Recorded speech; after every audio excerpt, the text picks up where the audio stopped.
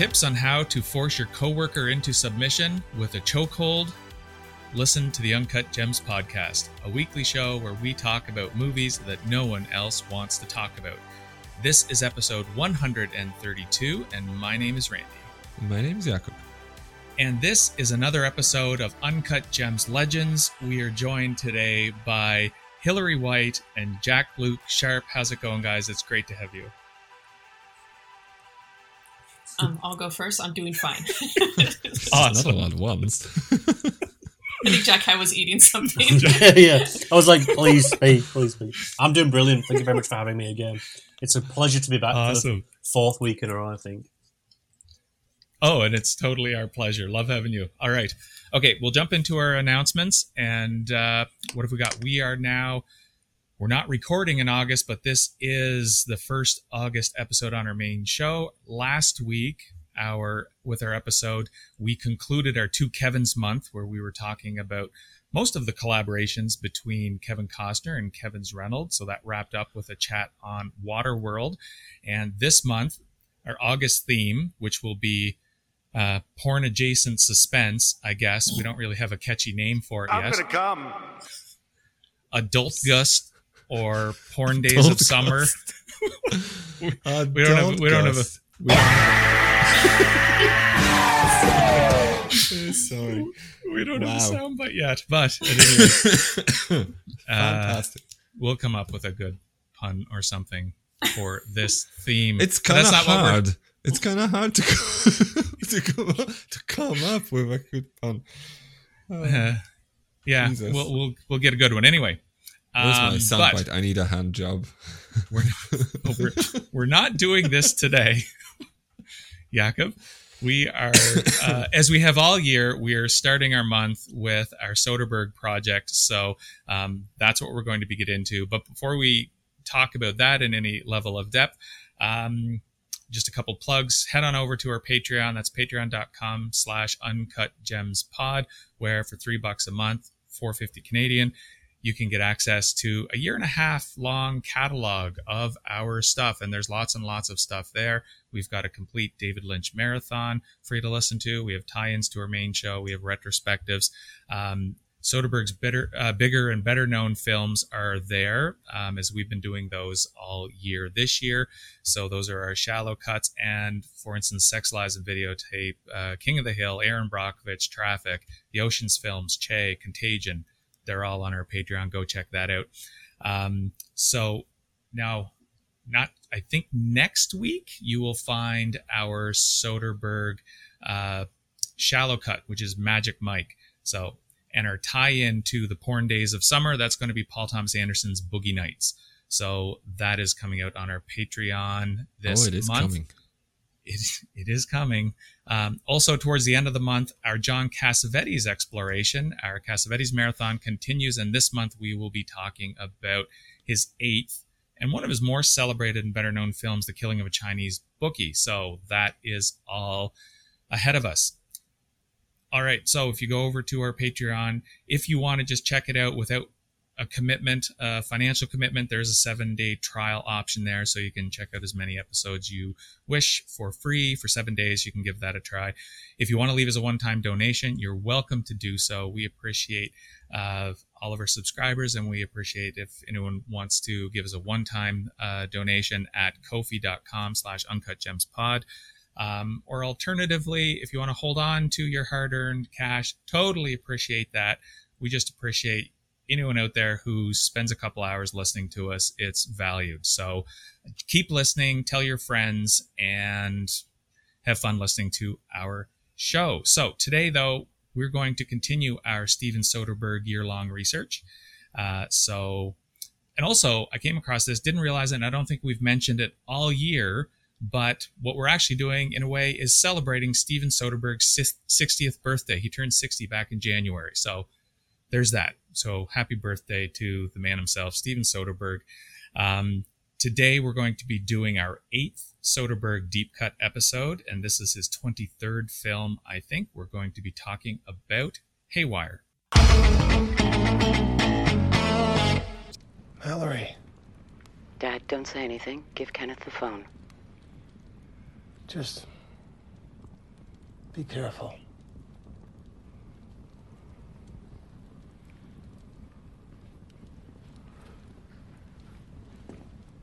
Mallory, I hope you've decided to turn yourself in. You can tell me right now why you sold me out and what you're into with Studer, or you can tell me in 10 minutes when I have my hands around your throat.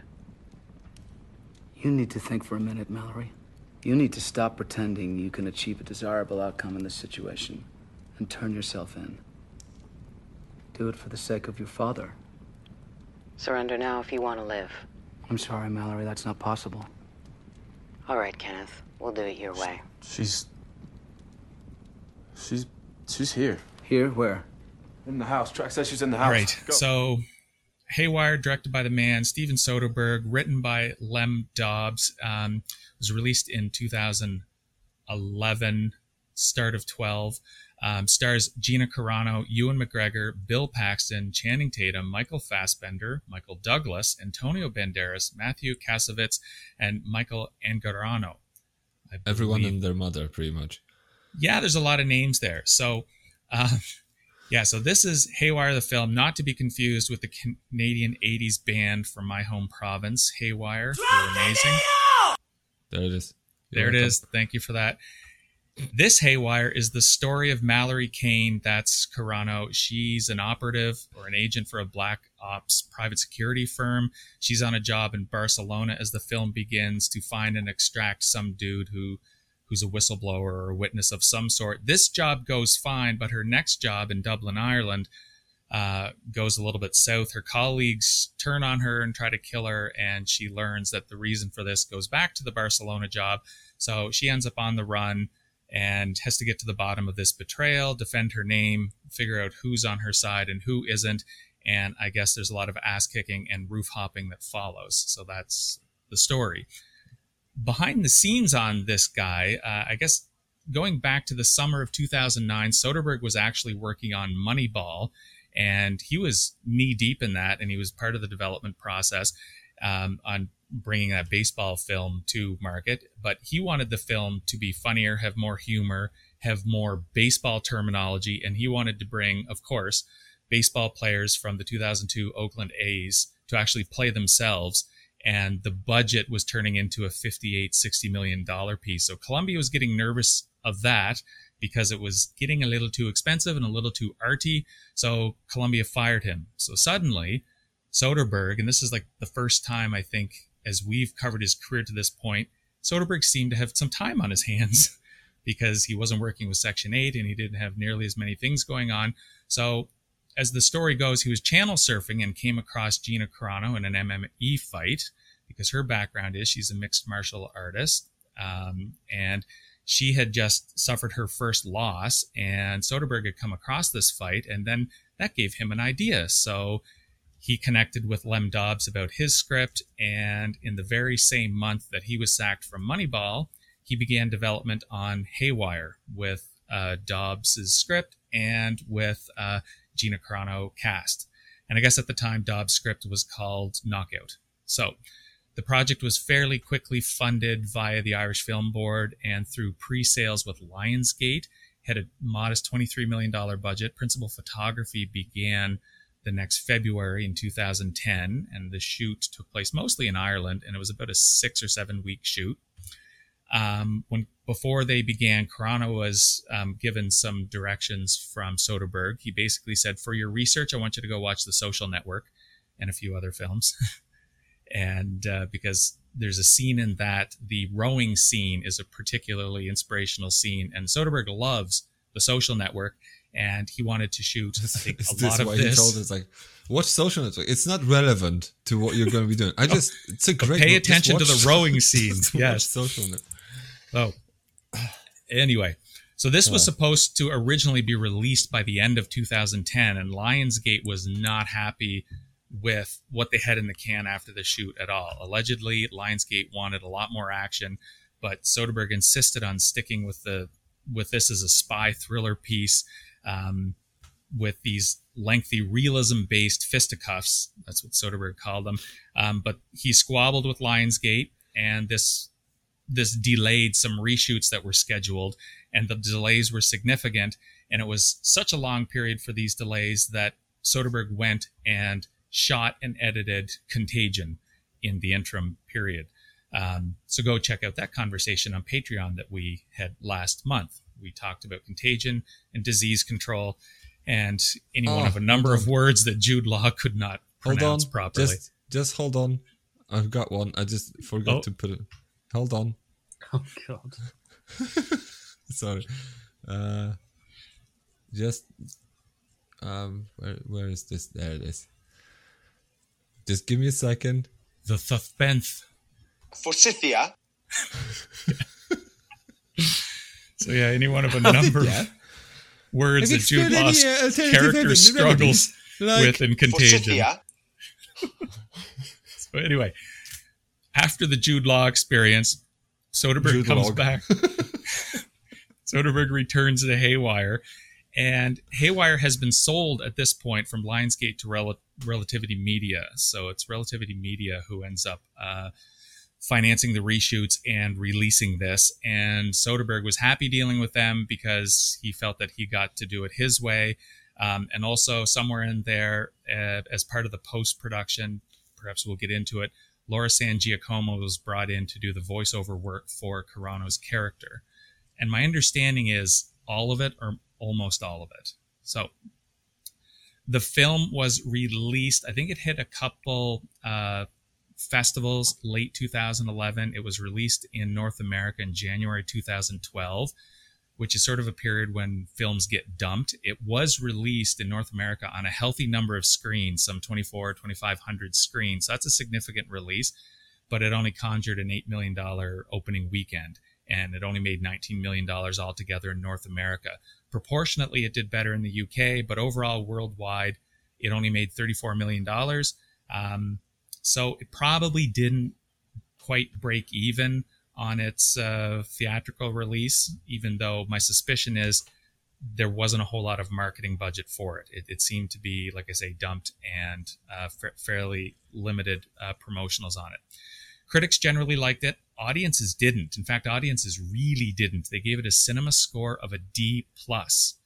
So D now... for dickheads.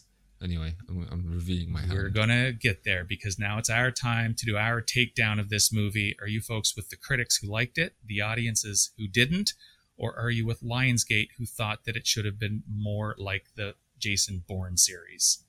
Hillary, I'll start with you, but could you also give us a couple thoughts on your thoughts on Soderbergh as a filmmaker, just to sort of survey the room as we've been doing this all year? That's true. Like Soderbergh is actually is a director I don't feel really strongly about one way or the other, and I think that's partly due to the fact that his range is so large. So I think that people who are big fans of his like that sensibility where he wants to keep trying new things, and his films can be wildly different from one another. Sometimes, from one film to the next. With him, he's pretty hit or miss, but I don't think I've seen a film of his where I thought that was really shitty. He's not a bad filmmaker, but I don't have very strong feelings about him, just in general. And then, what about Haywire, I guess then? as far as well, with Haywire, I think that the reason why I've sustained interest in it so long is mainly for the nature of the fight scenes. I think how he directed the fight scenes and who particularly chose to do these fight scenes and how they were edited and choreographed are really, really amazing. I don't know if that makes it an amazing film, but that's what keeps making me return to it and show it to other people because they're just so shocked, especially because a lot of the fight partners for Carano are really well known. So you see really famous men that whether you really like them as actors or you have a crush on them or whatever, you get to see them, get completely decimated. And I like watching people react to that. So, do you like watching Michael Fassbender being shot in the face through a pillow? I think we'll get into that later. Okay. Yeah, definitely. It's on your top. I don't want to derail things too fast. Fair enough. Thank you. Jack, what about yourself? I think this was one of my first conscious Steven Soderbergh films that I went to go watch, or acquired. And I know where I bought this film from. There was a Blockbuster sale of Blu-rays. I think I paid £3 for it. It was one of the first Blu-rays I ever bought. Obviously took it home. I didn't really expect much to think of it because I think that maybe 1 or 2 years after its initial release, and watched it, and I thought it was fine. I'm again watching it, doing this podcast, highlighted a lot of interesting things, especially with the breakdown of what this film, how it was created. But I think looking at it again, I quite enjoyed myself here. It isn't without fault, and there's a few things here that I think primarily are the issue with what we'll talk about later with the additional shooting, the narrative and the plot. It's definitely a studio mandating a Bourne identity with a female lead rather than I think more of the sophisticated jazz Campello Steven Soderbergh film that he wanted to make. So there's definitely interesting ideologies here. But overall, I really enjoyed it. It's interesting because I think for the things that people didn't like it about, namely Gina Carano, I think she's quite good in it. And again, going back to the girlfriend experience, there's a similarities there, plucking someone out of what is essentially the wide open sea and putting them in a film and them being incredibly comfortable. I think that is partly due to Soderbergh's talent with talent. So it's really interesting to go back and dissect it. And for the most part, just to briefly say, I really enjoyed myself here. It was fun, not without fault, but it was fun. And for one of the first Soderbergh films, I felt that since Ocean's 11, just fun, no baggage. And as Hilary said, there's a Soderbergh thing where there's a lot of landscape there. There's a lot of direction going on with multiple different tones, genres. This felt like fun. For the first time since, I would probably say maybe the Ocean's trilogy, which, I mean, I haven't seen Magic Mike yet, so maybe I found that exhilarating. But it was really pleasant to go back and watch it. Good, cool, Jakob. Wow, how do I follow this up? I've seen this a bunch of times. I don't think I've seen this when this was released because I was effectively shackled at work for very long days and nights, so I think I missed it. I watched it a bunch of times. I don't know, maybe mid to 2010s. I think I don't know how I would call it. Maybe on Netflix or something like this. And I was just like, wow, this is actually pretty good. And I kept coming back to it because it's an insanely easy watch. And just to put it in context, just for this show, I watched it twice.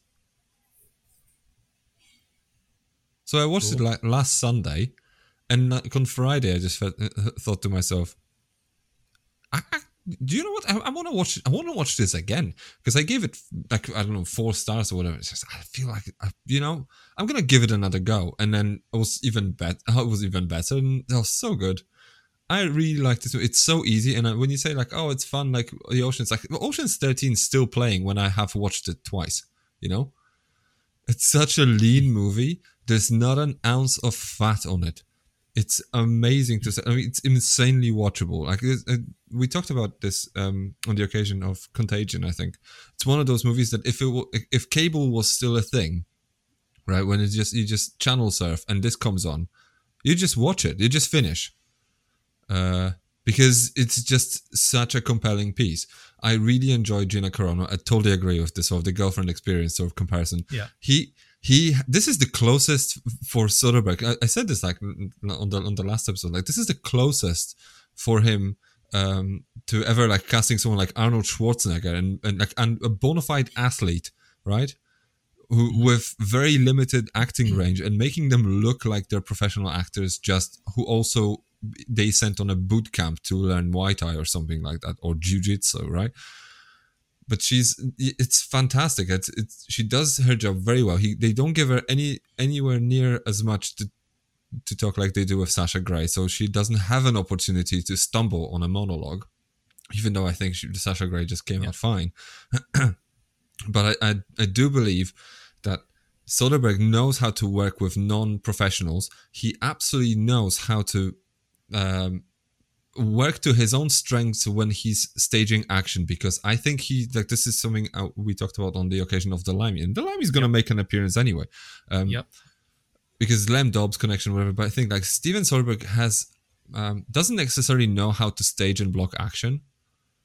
And I think he knows that he doesn't know how to do this correctly. So he just lets it happen. He just sticks a camera on a tripod and just lets the actors just ruin the hotel room, right? It's just, and maybe he will put a camera on a rail and you'll just slide it to a different room. That's it. That's all the work he's doing behind the camera. There's nothing, and everything is like these long protracted takes. Music cuts out for every time there's action, which will be contrary to what you'd find in a blockbuster now. Like music will ramp up now just to make sure, like, we need to make sure that these people are having fun. So, you know, we need to make this epic. No, he doesn't have to. Like Gina Carano is just kicking people's asses and it's just silence in the background. It's fantastic. So I love this movie. Very slick, very nice, very modern. It's like on my sort of little write-up on Letterboxd was basically, this is Steven Soderbergh's The Bourne Ultimatum and I'm going to stick by it. So that's me for the opening gambit. So Randy, how about you tell us how much you love this?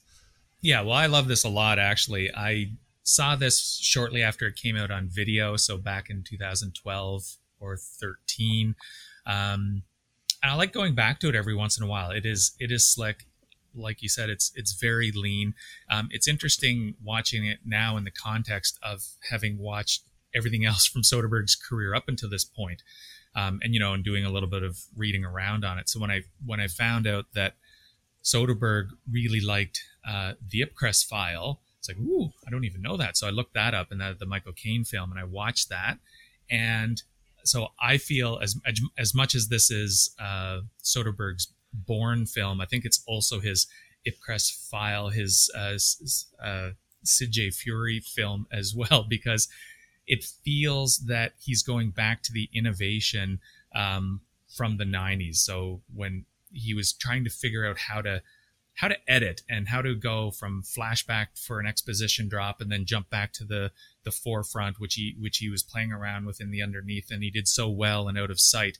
I feel that energy here, using music and using his color coding to differentiate time or location. Like that's back here. So there's this fun that I feel that he's having with the tinkering and the experimentation in post-production, in the sound design and his use of music. And it's like, it feels to me a little bit like the out of sight and the limey type of experimentation, which I would say maybe we don't see quite as much of in the 2000s, because it's more of a formalist type of approach where, oh, this is my Casablanca and this is my Solaris, literally. And so, but here he's back to tinkering, it feels like. And this is great, and I find that Gina Carano is fascinating in this, and she's an action star. And I would like to echo what everyone has said, just sort of about her presence. Like the way she kicks butt is really impressive, and the fact that she's taking down these known Hollywood identities. This could also be seen as a little bit of a stunt casting type of thing, which Soderbergh seems to be doing, not just through Carano, but the fact that she's taking down these known male leads. That's sort of a fascinating piece.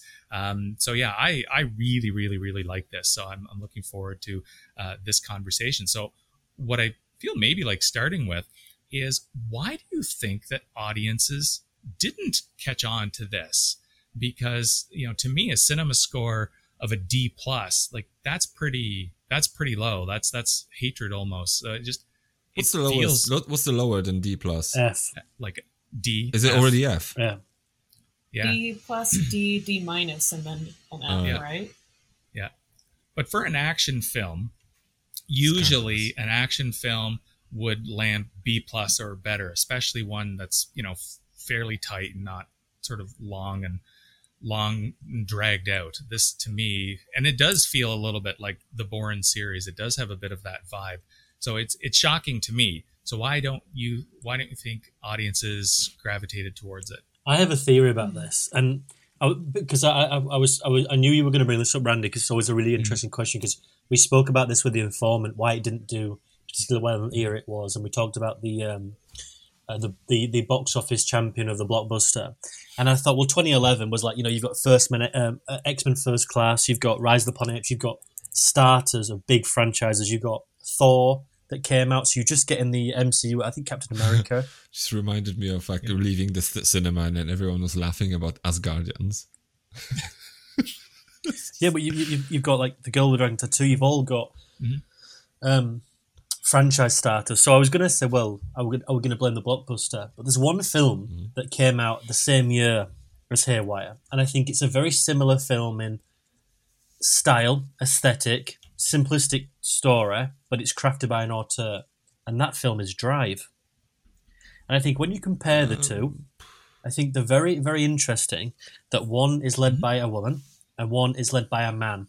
And the man is We need to get a medic in No, here. no. Let me finish. I think the Drive is labelled as this stoic, atmospheric, intense depiction of internal struggle. Yet when Soderbergh directs a stoic, internal depiction of a woman who is an action star or an action vehicle in that respect as a leading actress from an MMA background, I think people label Soderbergh as almost a caricature at one point. I think he's just making the exact same commitments as he did to the Girlfriend Experience, and just saying to people, you won't get it now. In 5, 6, 7, 8 years, you'll come back, and you'll consider me a genius. And I do think there's some sort of trepidation here with gender dynamics, because I think Gina Carano, regardless of what she may have not said in recent history, that I don't give a shit about that, because to me I don't think it's relevant to this conversation. But it's very interesting. No, it is not. It is not relevant one bit. Yeah, well, exactly. So leave it at that. Yeah, exactly. So if we look at the discourse here, I am compelled to think of it if it is an audience issue. However, I think that is a surface level issue. But then when you look at the actual context of things, there is a wildly different idea behind what this film wants to be and what it is. And I really like the film. We'll get to the ratings towards the end. But I'm very much on Jakob's page. I read Jakob's review, and I sort of can't not agree with anything he said. It's like 6 words. Come on. Yeah, but well, that's more positive to me. But I still think there's an issue with an audience with a gender dynamic. And I've heard different reports about this voice thing. Words. I've heard that she was dubbed. Then I heard. I remember when this film came out. The conversation was that they lowered the tone of her voice in the film to make it deeper. And I've that's sort of died of death now. It's that no, she was re-recorded. But then you read certain reviews about it, and they absolutely annihilate this woman for having no charisma. And again, it's like the double standard of having to have a charismatic lead actress for the sake of it, when that goes against, that's like the antithesis of her character. She's steel in this film. She controls every time she walks in the room.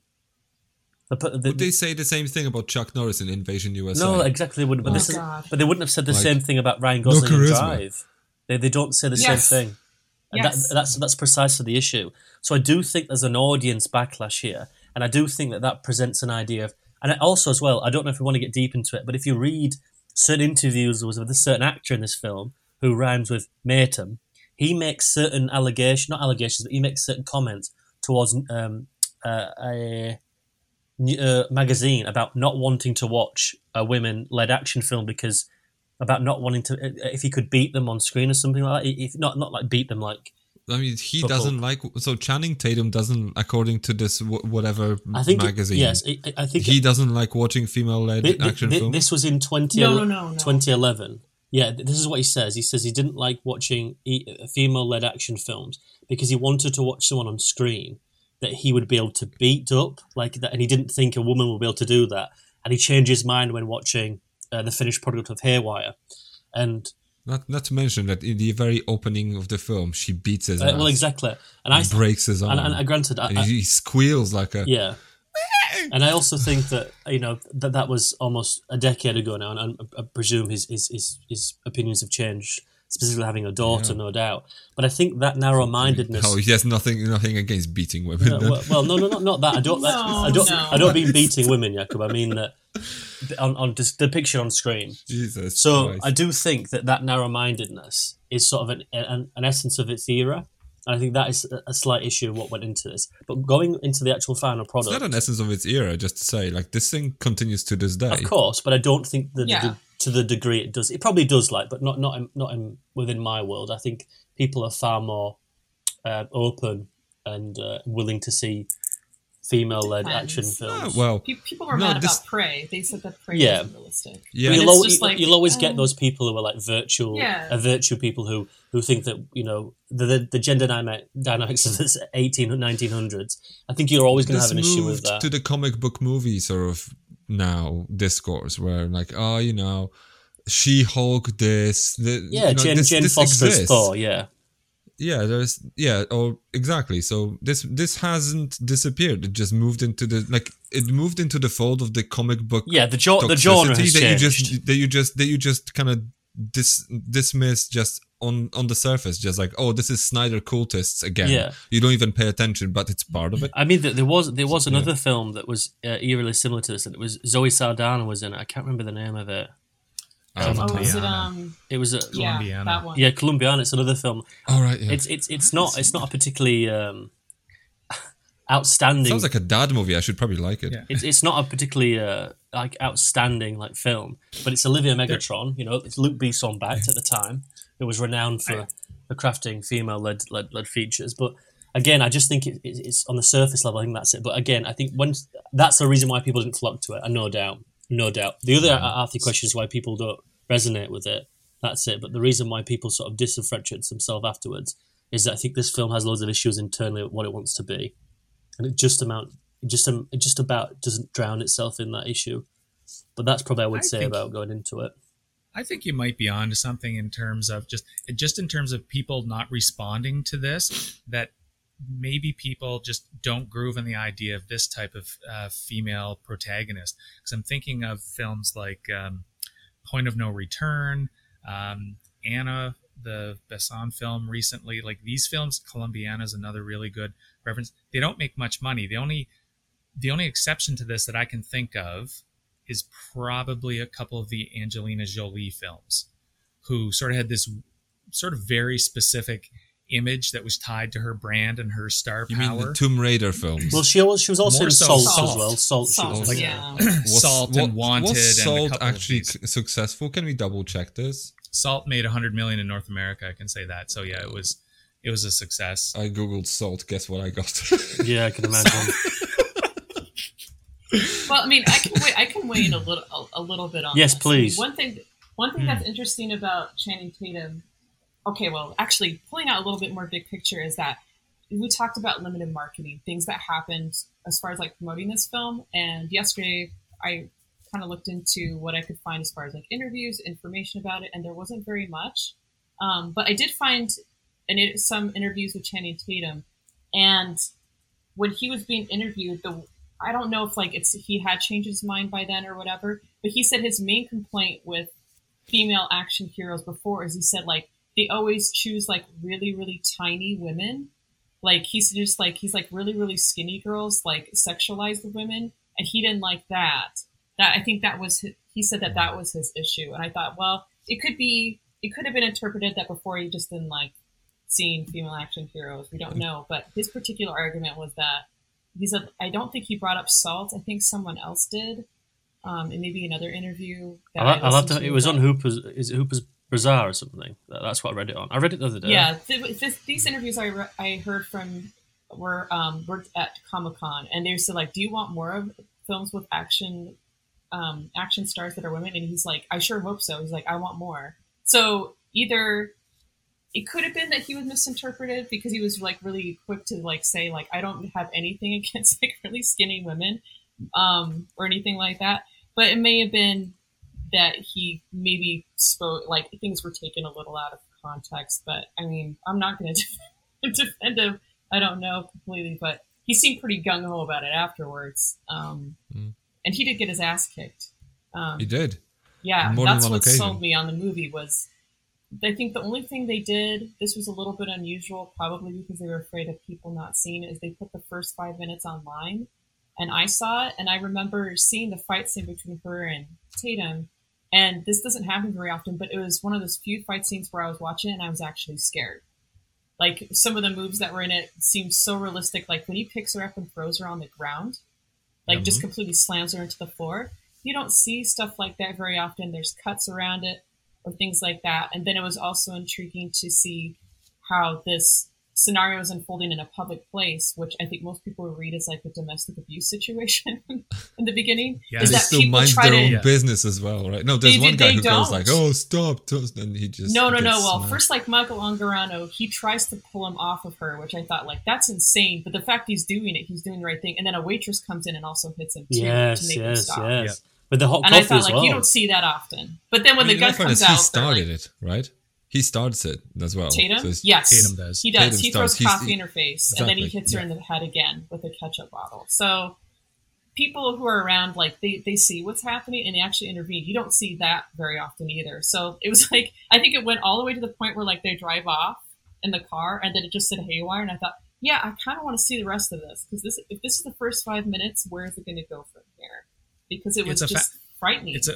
It's a fascinating hook, because it does seem like clearly the film starts and something's up, because she's sort of walking in to this diner coming from the woods, so that's a little bit I found suspicious to begin with. But then it does turn into this. It looks like a normal domestic scene, and then this guy starts beating on this woman. It's fascinating, and then she flips everything around. Sorry, go ahead, Jack. No, I found the quote. He told Collider in 2011. Quote, "My wife always hates when I go, I just don't love female action movies. I don't know why. I just don't go run to see them. I watch them, but I don't go to run to see them." And then I was like, find a girl that I can, pardon my French, whoop my ass, and I will go to the movies to watch it. So again, it's like perceived perception, like Hillary said about, it's the irony that Soderbergh sort of puts him in this place, maybe inadvertently, maybe not, I don't know, but consciously puts him in that place to get his ass kicked in the first 5 minutes to set the tone. So I like the fact that it sets the boundary straight there. But again, I think that's the mindset that a lot of people go in with to these films with, which is more poor on them, the onus anyway. I mean, in a way, I can kind of sort of get that, where a man would go and like a man will go into a cinema seeking escapism, so it's easier for a guy to see themselves in this sort of like, I could be this man, like I could be Gerard Butler, you know. But then it's impossible for him to go, I could be like Gina Carano, because there's this. But then it's kind of almost kind of always weirdly underpinned by some kind of latent misogyny. So you just kind of have to just deal with that, right? No, I agree with what you mean. I just think that it's a sour taste to be like, it is. I can only believe that film if I can kick that person's ass. And I'm like, I don't go watch Independence Day thinking I'm going to fucking destroy the aliens, or watching Beat the Shark up in Jaws. I don't know. It just tells you. I think you're right about the misogyny anyway. I do think there's an undercurrent of that. It's nothing aggressive. It's one of those things that just, because it goes to like why people didn't like it is because it's an action movie, and vast majority of people who watch and enjoy action movies are guys. And then for them, this is kind of like an alien world. Like, it took a while for people to kind of get on board with Sigourney Weaver being an absolute badass. Well, look at Linda Hamilton as well. Terminator 2. Linda Hamilton rode on the back of Arnold Schwarzenegger, making all of this happen, right? Linda Hamilton just kind of happened as a result of that, because in the first one, she's essentially a damsel in distress. Oh, of course, right? yeah, of course. Yeah. In the second one, she comes up, even Arnold goes like, "Oh, look at her, she's got muscles," you know. But those films are sold on world building. But yeah, I still think though that even if it's on the coattails of Schwarzenegger, she still had to make a decision. And she did change the industry to make it stuff like that. Undoubtedly. Absolutely, this is not a dig against. Oh no, of course, this is just an observation that you know, like, why people didn't engage with this movie is potentially because there's a mismatch between people's expectations and what's actually delivered, and then a mismatch between what they want, what they think they want, what they think they're getting, and what they're getting. You know, what they want is an action movie. What they think they want is an action movie with a male lead. What they think they're getting is some kind of a, it's a feminist, whatever. I don't know what this is. This is supposed to be a spy thriller. And what they're getting is a very smart and lean Jason Bourne film without Jason Bourne. And I suppose the biggest tragedy of the film is that all these stars that this movie is actually lined with, they all have like 5 minutes of screen time. And then the movie doesn't have the star to pin this on. Like, you don't have Arnold Schwarzenegger or the equivalent, because again, latent misogyny notwithstanding, it's the result of the latent misogyny in Hollywood. You don't have the female equivalent of Arnold Schwarzenegger to pin a movie on. Like, you don't have female Matt Damon to do a Jason Bourne film with, right? So that's kind of how this happens. People are just not used to this. But then again, anyone who has two brain cells to rub together should watch the first 5 minutes and say, wow, this woman, yes, ma'am, it's just like, sign me up. Like, anyone should see the first 5 minutes and see, I think they're doing she's doing her own stunts. I'm pretty sure, like, whenever they're doing these, like, weird throws on the ground, she just tells Channing, do you mind if I do this? Like, just slam me off on the ground. It's gonna look great. Actually, okay? That did happen. At one point he couldn't hit her, and she did, and so just hit me. So she finally called him a pussy, and then he hit her. Like, not for real. He was able to go through with it. Like, I get hit for a living. I couldn't do it. She's like, he goes like, I get hit for a living. You fucking coward, just hit me. I guess it'd be like weird. Like, the only thing I could think of is like if someone put me in a scenario, it's like, okay, you have to beat a child. It'd be really hard to simulate that. So I guess they might need to be taunted in order to do it. But still, I mean, it shows and everything. And actually, like the little bit I got from her, as far as like her talking about everyone she worked with,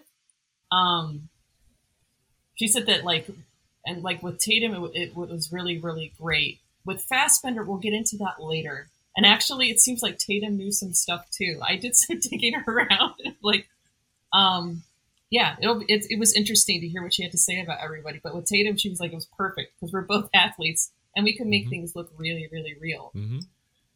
I agree with everything you guys have said. A couple things I would add to it is, from Soderbergh's perspective, he's not interested in the Hollywood beats, so this completely avoids any type of Hollywood spectacle on some of the beats. And one thing I would say too that I was thinking of as you guys were talking, if you do look at some of the female leads, those female action leads, like not Ripley or Sarah Connor per se, because they're sort of attached to this franchise, but let's say La Femme Nikita, Colombiana, Red Sparrow, the female action figure is such an anomaly that I think Hollywood feels the need to express it. It's almost as if those films are superhero films and they need an origin story, because you have to explain how Bridget Fonda becomes, this killer. You have to explain how Black Widow becomes Black Widow and Red Sparrow becomes Red Sparrow and whatever. So I just in listening to you guys, I think that, there is probably a disconnect between expectations because, this shouldn't it be a man doing all this stuff? I think that's probably a bit of the audience problem. I totally agree. So anyway, these are just sort of tangential and to what you guys are saying, but I totally agree. Can I quickly just, by the way, I looked up, Salt made 100, on a budget of 110, made 118 domestic, and then combined 293. So I think it counts as a flop. It made a profit, but it wasn't huge. I don't think it made a profit because budget doesn't take marketing in. So you have to at least make double or more, right? Like it's usually like the 3x you kind of have to make to just even turn a profit. I don't think if it turned a profit, it probably was small and probably came on home media or whatever. That's fair, but what I would say big.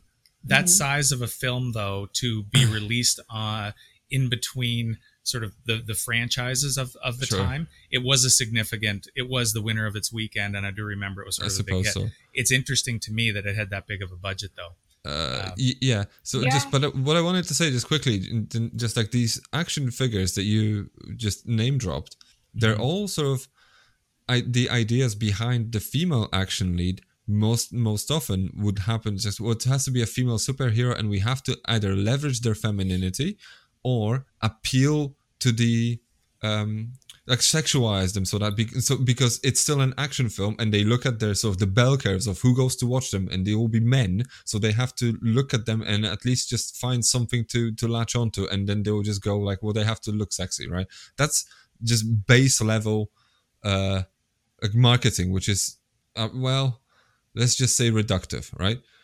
At the very least, and no one's really clued into the idea that you could actually make this woman look like Cynthia Rothrock. It's just like she didn't have much of a career in the 80s outside of Hong Kong, I suppose. But really unfair, in my opinion. Really unfair. So she's amazing. Yeah, exactly. But then, like, you can take like, this woman is an athlete, a bona fide athlete, and also, like, it's fun to mention as well. She's also extremely feminine. On top of that, she's not built like a brick shit house. She has a great physique. Like, she looks like she's lean and muscular, but she's also extremely athletic. She looks great, absolutely amazing, and she kicks like a horse. So it's just a pleasure watching this movie. It's just I feel like there's no world building. No one explains shit to you.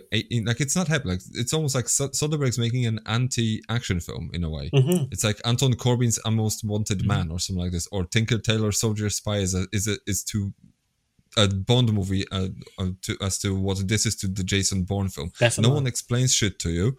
You're supposed to get on this and get on with this, and then just be happy to be a part of some kind of a sting operation. You have no idea what these people are doing with their Blackberries, whatever. By the way, when's the last time you saw a Blackberry, right?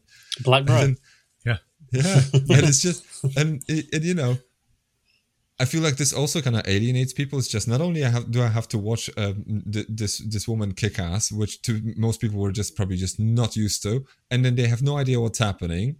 They don't know why these people are doing what they're doing, because still they're used to exposition laying stuff out, and you have no idea who Michael Douglas works for. You have vague idea that he works for the government because he has a flag in the background. Mm-hmm. Like, you don't know who Antonio Banderas is and what he's doing. You don't know who Kenneth is. Like, no one explains shit to you. You're supposed to assume, right? Yeah, I mean, I completely agree with you, and I think in the long run that actually helps the film because it makes the whole thing immersive. Yeah. The problem with Absolutely. that, and to play devil's advocate, because I know you love me for this, is that if that screenplay and that pitch came onto my table as a producer, that would frighten me, because you're creating a massive dissonance between audience and actual content, because you're giving them nothing that they usually want. I think for a film that does ride the coattails of doing quite a few things in perhaps unique manners, Carano's casting at number one. It doesn't give them what they think they want. No, exactly. It gives them what they want. I you give them. agree. You know what? Completely Welcome agree. to the pain zone. Pain zone. You're getting. That's what you want. People getting kicked. I completely agree, but Fantastic. But I still think that as a producer reading that. Welcome to the pain zone. I think the producer reading that memo, because I know that the first distribution company passed on it and they went elsewhere because of that, and with the reshoots they had to muster up. Then he reshot them again. I can see the side of the studio saying, you've got to listen. You're bringing this to me, and I can't sell this because you're not giving me anything. But again, that's why I like Soderbergh's sort of antithesis against the studio system, because ultimately he says, "Well, fuck you, then I'll go off and I'll get this made somehow anywhere." I do like that identity and that ideal he strives towards. He hates the studio systems, but he will not at any imaginable part of this film. He will not maintain their jurisdiction on his feature. The art will always come first and foremost. And I think that's a principal factor that so many people could take away. In that, what if it never got made? Well, it didn't, but I didn't have to sell my soul to the devil to get it done. Sometimes, if you have to do those deals in life. It's terrible, but you have to do those deals. But Soderbergh at this point doesn't have to make those deals anymore. And I think it's a brilliant example to people that, fuck them. It's not too bad to sort of be defensive against the people who feed you occasionally. But I think, as you said, Jakob, it then creates a film that in the long run has a second wind, because it gives these people a feast that they never knew they were hungry for. And again, sort of the tumble of the Bourne ultimatum, and you've got more sort of things that come out. And again, the Jason Bourne stuff that gets released a few years later, this still stands uniquely tall in that manifesto of films where, well, that's different, that's interesting, and it is so clean cut, it's unbelievable. Like you said, I don't think we can emphasize there is absolutely no ounce of fat on this product. It is absolutely 93 minutes, you're in and you're out. There's nothing to weight it down, and it's a film that has zero ego again. And I keep on saying this. Chicken breast is what it is. Yeah, it's just complete no protein. fat. Yeah, Pure protein, it's mate. it's genuinely amazing how there's absolutely no ego as well. He could easily construct sequences where it showed Carano doing finishing moves that she may have done in actual bouts, but he doesn't do that. He allows the feature to discuss itself. He doesn't bring ego to her, and he lets her be a aspect of the feature without, again, crafting sort of singularities or branching off or rooting. It's all one big pile. And I really love that because he doesn't let Carano go to the wolves like Sasha Grey would have in any other film, would have gone to the wolves, you know? And I like that he keeps the people close, he keeps the stakes close, but he also keeps it as a family dynamic where if you go after Carano, you go after us. And I think people don't want to sort of go after Soderbergh, who's given them, you know, the Ocean's trilogy and stuff like that. Granted, I think people will turn, but I don't think, you know, I think it's still good to have that loyalty base. And, you know, Carano, what surprised me is that, you know, she went off and she went to do the Fast and Furious 6, you know, then she was in, she did The Mandalorian. I know she did something else I'm forgetting. She was in. She's got some straight to video stuff in there. Yeah, but she did do a few big blockbusters. She did Deadpool as well, which I think was a few years after. So she did. This should have been a straight to video, by the way. Like in the 90s, this would have had second life on straight to video. Like dads would have loved it. Well, do you know? Yeah. This is a dad movie. I wouldn't be surprised. I'm a dad. I testify. I bet in Australia it went straight to DVD, no doubt. They always do that. Probably. They do it in loads of films. A lot of Stallone films go straight to DVD. So I can see a lot of people going like, oh, this is going to be, you know, we'd have to make a decision. But I don't think this is a cinematic experience either. And I think that's more of a pleasant thing. And I think we'll get into that a little bit later with how he uses the aesthetic, because there's undoubtedly a dissonance there we need to discuss. But I don't see this as a cinematic thing. I think you're right, Jakob. I think this and VHS is such a perfect companion. Looks mucky, looks moody, but you've still got a flair there. It's fucking genius. Really is. It's really talented. Because it's disposable. It doesn't leave, like, it's not one of those, like, a pun of just like hijacking this. It's not a movie that you switch off and you turn on the sofa to your mate with whom you watch this and you go like, what do you think? Yes. Like, let's talk about this movie. And the conversation maybe will be, that was awesome. Like, that's it. Have you seen how she kicked him in the nuts? Or something like that. That will be the extent of the conversation. It's very visceral, right? There's no false bottom in here, like where you, like when you can't sustain like 3.5 hour conversation like on the girlfriend experience, because there's like 5 ways you can disconnect it, right? Oh, it's just a lean. I completely agree. It's a lean, like beef fillet. Like all you do is sear on both sides, serve medium rare. Don't overcomplicate with plot. Don't overcomplicate with character creation. As lean as character development. How it's just confined to single words. Her dad sends her a book, and then in the book there's just like, there's a dedication like "Love you always, semper fi." You know she's a Marine. Mm-hmm. You know he's a Marine. You know she has a military background. That's all. No one has to go and have a conversation for your sake to tell you that she has military background. The closest you get to this is the conversation she has with the dude in the car. And I think it's a show don't tell. Like in the very opening scene, we see how she fights. And she's the one that takes charge of the getaway car. So like it's clear she's got a background. I'll tell you, I was going to mention this later because it's going to be in my top 3. But the one thing I sort of really like this, and again, this is utilised in John Wick as well, is that throughout our era, especially Jakobs, because I think Jakobs is like defiantly on the 80s, which is a big proponent of this, is that they sort of used action heroes. Call me old No. Because I've got my point. Because it happened to me in the 90s. It happened to me in the 2000s. Is that once you take note that when you have an action star, when they're having a fight, you'll find that you never hear them breathe. And it's a small detail which is very strange to me. You never hear them breathe. You never hear them try to take breath. Even in James Bond, you never used to hear him like engulf his air, like chop up his air. In this, in the diner, there are aches, there are pains, there are cracks, there are snaps, and there is huffing and puffing to a point where you can hear the absolute adrenaline and fear, and you can hear that gulf of like teeth cracking, and it's one of those small but so effortlessly produced details where you can feel the momentum of something being real, and it's one of those, especially the dynamic of being in the opening sequence as well, where it's a smash and grab almost. It's just like we slowly enter and bang, and it gets that momentum going, it gets that atmosphere and that tension going, and then he just flatlines it again, and we go, it's genius. It's like the heart rate. In the 80s and 90s, they had the idea was to always kind of overcompensate with the and overcome the enemy. Yeah, with the Foley work, right? Yes. And action is often an escapist piece, right? Where I think here that's secondary. I think that Soderbergh's aim in this is to make this as realistic as possible. So they're not going to run. Yeah, they're not going to run 2 kilometers. It's not going to be 3 minutes of running because that's not sustainable for, regular humans. She's going to catch them and then they're going to fight, and the camera pulls away and you see the fight and you hear the huffing and the puffing, and you see reasonable moves that someone can do. Although I guess one would argue that Gina Carano is more gifted than most in this, but it's a very natural type of fight.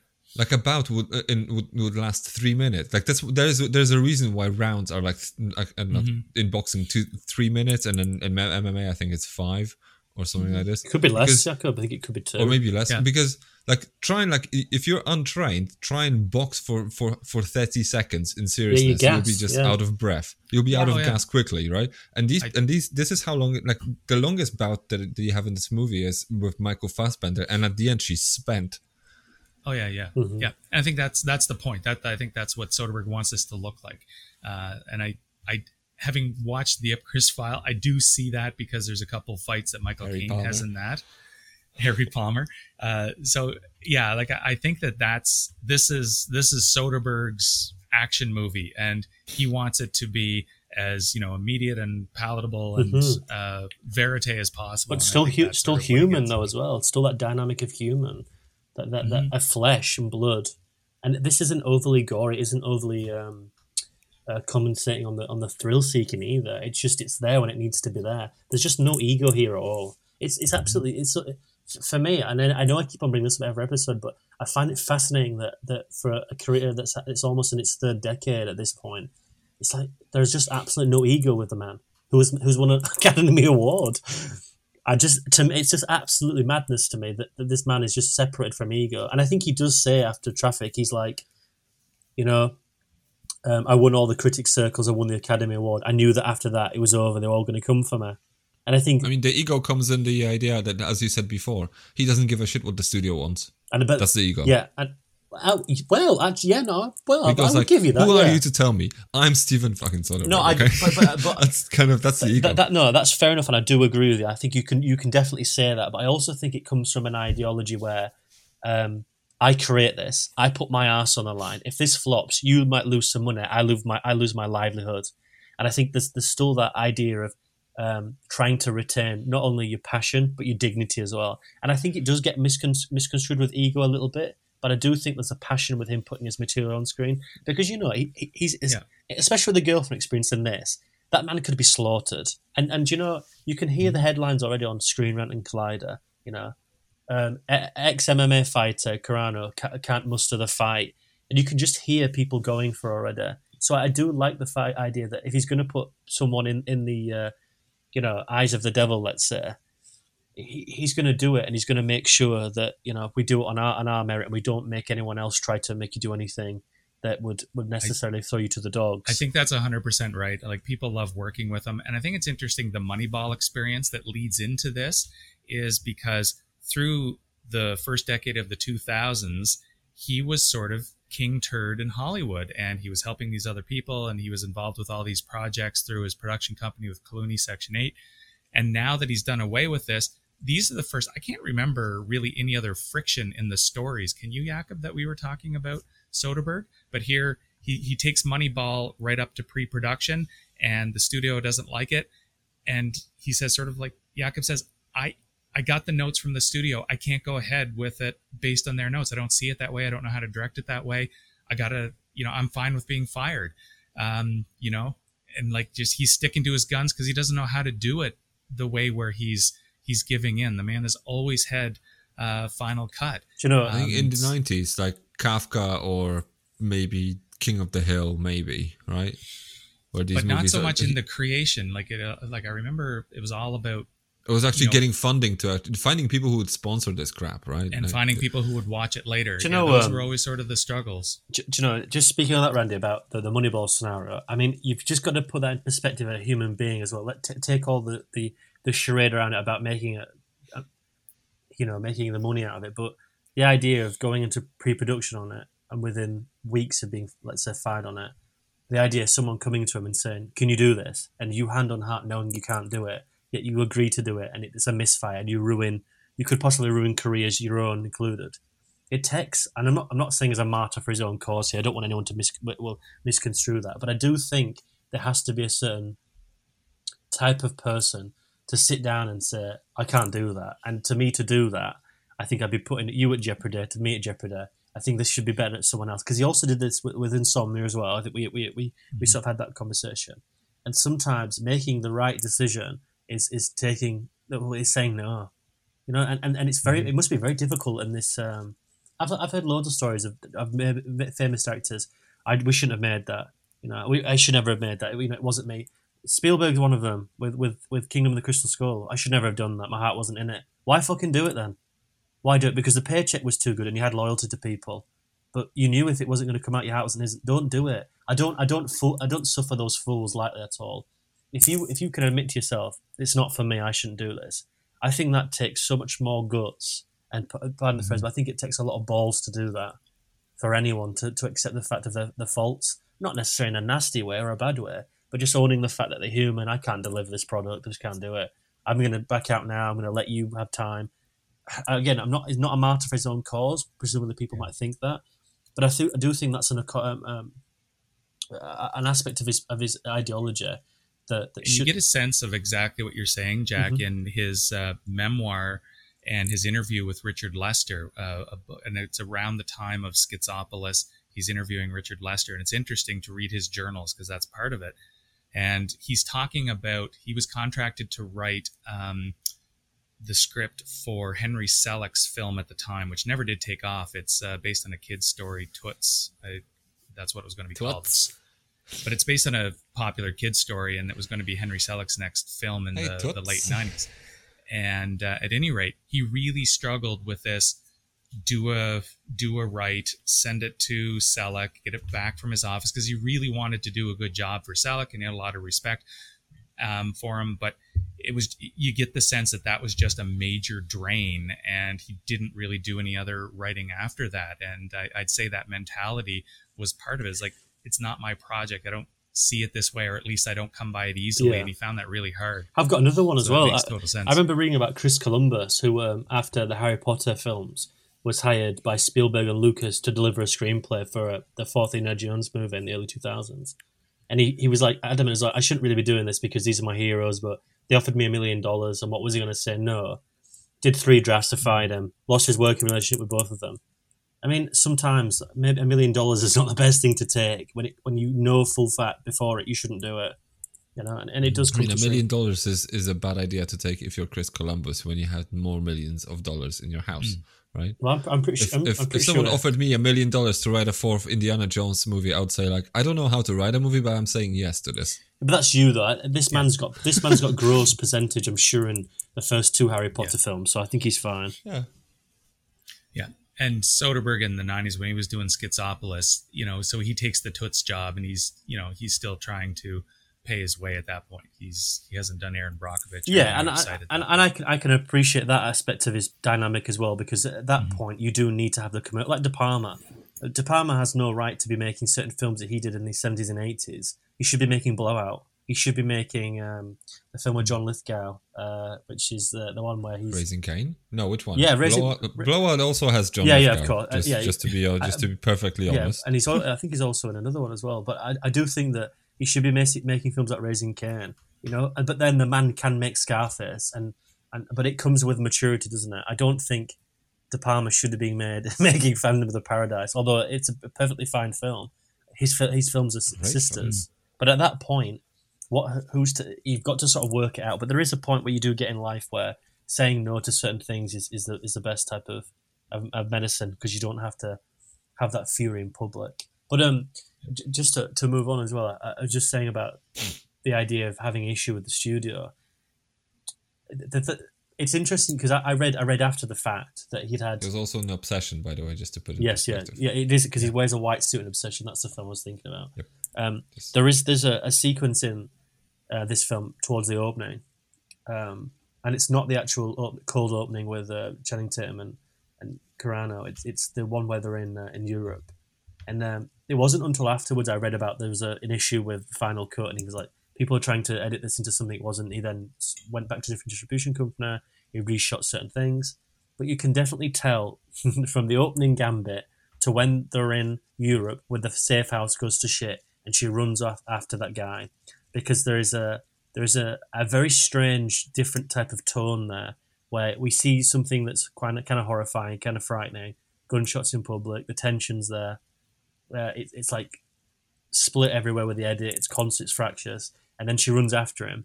But it's shot superbly like Soderbergh fashion, where we pan on a close camera. We have a Dutch angle at the top, looking down on her. But we have that jazz music, and I was like, that's such an interesting take to do that. And then we have a little bit of comedy, not comedy, but more sort of interaction with place, where she takes down the shutter and it hits him. We also have a bit of comedy when she does a Captain America shield throw. Yeah, to me, I think that's the film that Spielberg. Excuse me. That's the film that Soderbergh wanted to make, and I think this film is still fractious in the ideology of someone else having a say in it, and then Soderbergh wanting to put his own inflections in, because them two sequences, for me personally, do not feel like they're in the same film or should be in the same film. And after that type of tone, aside from, let's say, the final scene, which I actually quite like with Antonio Banderas, I think that's not ever showcased again in this film. I think it's quite dark and it's quite gritty. I don't think that tone is ever present again. And maybe if I'm trying to work that in my head, it's perhaps a subconscious thing of, well, the tone's going to sort of change now because we're going to get certain narrative differences and a deviation of what you think is going to happen. So perhaps it's that, but I don't think the film is too smart to include that at that point. Perhaps I'm wrong. I don't know about anyone else would think the same, but I just think there's definitely a tonal discourse there that changes and then goes back. I think you have a point there. Yeah, I didn't notice that at all, but there is something different about that stretch of the film. And I'm trying to process that now, so I can't really say very much about it because I'd be babbling, but Go ahead. Join the club. Go ahead. It would just be like it'd be working out stuff in real time, and that would not be interesting. But yeah, you brought up something. It would be interesting. You hit the nail on the. Come on. So much pressure. Come on. Airtime. But no, there is something very different. I think maybe it is the music. It is completely shot. There's bits of it that go into black and white and slow motion and stuff like that. And there's some dead ends with things. That's something that happens quite often in the film, is that there's these little things that happen that seem like dead ends. Like, I don't know what the significance was of it's like a garbage truck or something that parks in front of Tatum, and you think something's going to happen, but then nothing happens. And there's like flash forwards and flashbacks because it's showing their surveillance and stuff like that. It seems like it's done by a different editor. I think you have something there. It's definitely fractious, isn't it? Definitely fractious. This is a new wave spy film. This is exactly what Soderbergh's always been doing. This is his MO. I think this is the out of sight thing. Yeah, like I think he really liked playing around with editing and finding his stories and how do I bleed from color coded, just color coded, and have these smooth transitions from present to past. And the only difference is George Clooney's facial hair. There's no other clues. So I think that and that's what I was referring to earlier. Yeah, no clones. I do. That's what I was referring to earlier. I think that he is just experimenting here a bit in the post-production in a way that we haven't seen as much since maybe The Limey. And this is the scene, Jack, where I feel a lot of it, because you've got the black and white, but there's a shot there where the black and white just fades into color, and it's also slow motion and fades into regular speed, all in the same vision. And what it's doing, it's tying in this. Because previously you had whoever this guy is, I sort of forget his role in this, but he was some sort of loose end, someone who could rat them out or something, and Carano goes chasing him. We get little shots of him buying the newspaper or whatever in black and white. So this is sort of connecting. This guy is going to become part of the Barcelona job in a moment. So it's a way to involve him. And then when he catches up to them, without needing the geography to shoot the geography to see this guy coming, the black and white fades into the color. And that's just sort of, I think it's a stunt that Soderbergh has come up with. And the slow motion from this guy who's going to be this witness, that fades into the present where Gina Carano's moving at full speed. Or no, she's actually slow motion as well. But I think that's a way of just sort of fusing the characters together. And another brilliant piece I like in that, which I feel is sort of an experimental stunt, which I loved, is when she's shooting the gun, when there's gunplay, you just have this sound of a pulse. It's like everything's muffled, boom, boom, boom. And it's just that you hear that rather than a gunshot. I think it's fantastic. It's expressive. It slows everything down. I just love this, but I think he's coming up with a lot of it on his laptop when he's editing it. Agreed. I mean, I feel there's a reason for it. I mean, I understood it as though what's in black and white is kind of sort of like, okay, this is the bit where I kind of need some exposition because this character is going to come out of nowhere, right? Otherwise. And then what the slow motion kind of signifies this sort of the main current merging in, where you're effectively observing this from Gina Carano's perspective for a while. Because mostly you are kind of detached.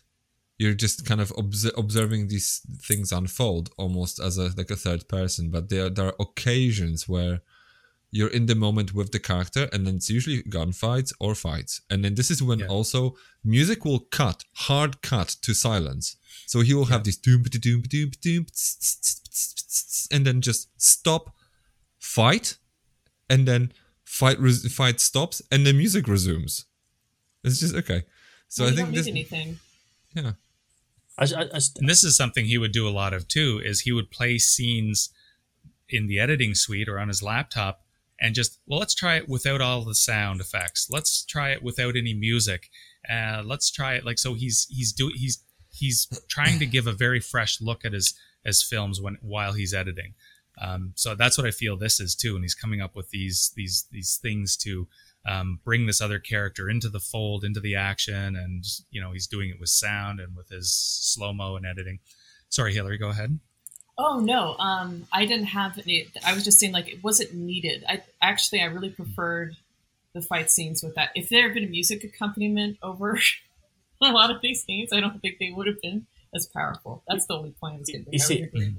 I sort of agree with Hillary as well, but I also understand the ideology behind it because Randy, I can completely understand your point, and I can see that as fact. I can see him taking the footage on the weekend, editing it, and just playing around with it and thinking, I watched some good art this week. I watched some Alphaville. I'm going to try and test it. Mm-hmm. But I still think though that even though it's sort of this very new wave-esque O'Day and it's adventurous and it's inviting and it's experimental, it feels strange to put that there in such what is going to be the most pivotal scene of the whole feature. But is it a problem?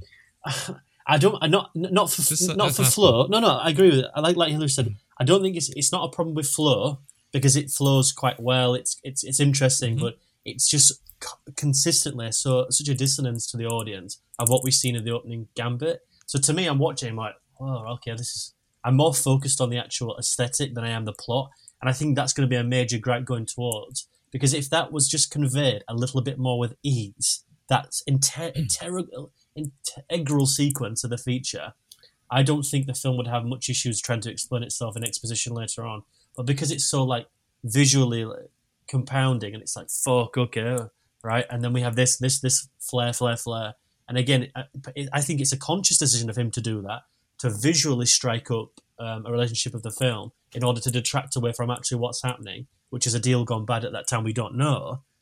And again, it's got this fractious internal element of tone where everything is heightened, everything is like going to shit because the actual sequence itself is in the film. I can appreciate what he's trying to achieve. For me, I think in that sequence, it could have gone anywhere else.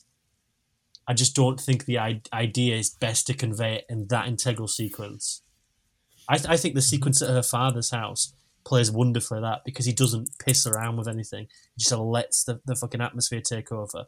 But in broad daylight, I think he's trying to sort of dissect and elevate the already done to death sequence of that happening on the screen. He's not going to make heat, is it? So I think there's an ideology there between like, let's take this back, let's make something unique. But there, for me, in that sequence, not needed, because it convolutes the whole idea of narrative there. Because I've got no fucking idea what's going on. I really don't. Mm-hmm.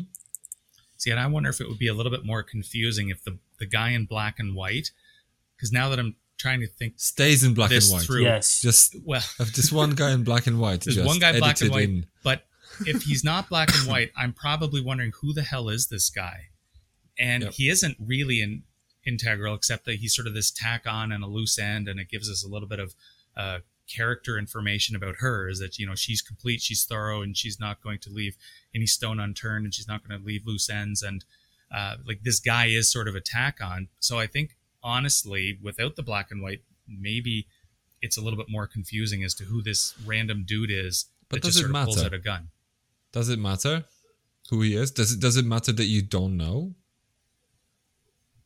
I guess they make it seem like you should know. That's what was confusing to me. Is it's like, this guy's really important. It's like, and now he's gone. I mean, it's not a deal breaker for the film, but it's a little bit confusing the first time you watch, and maybe the second time too.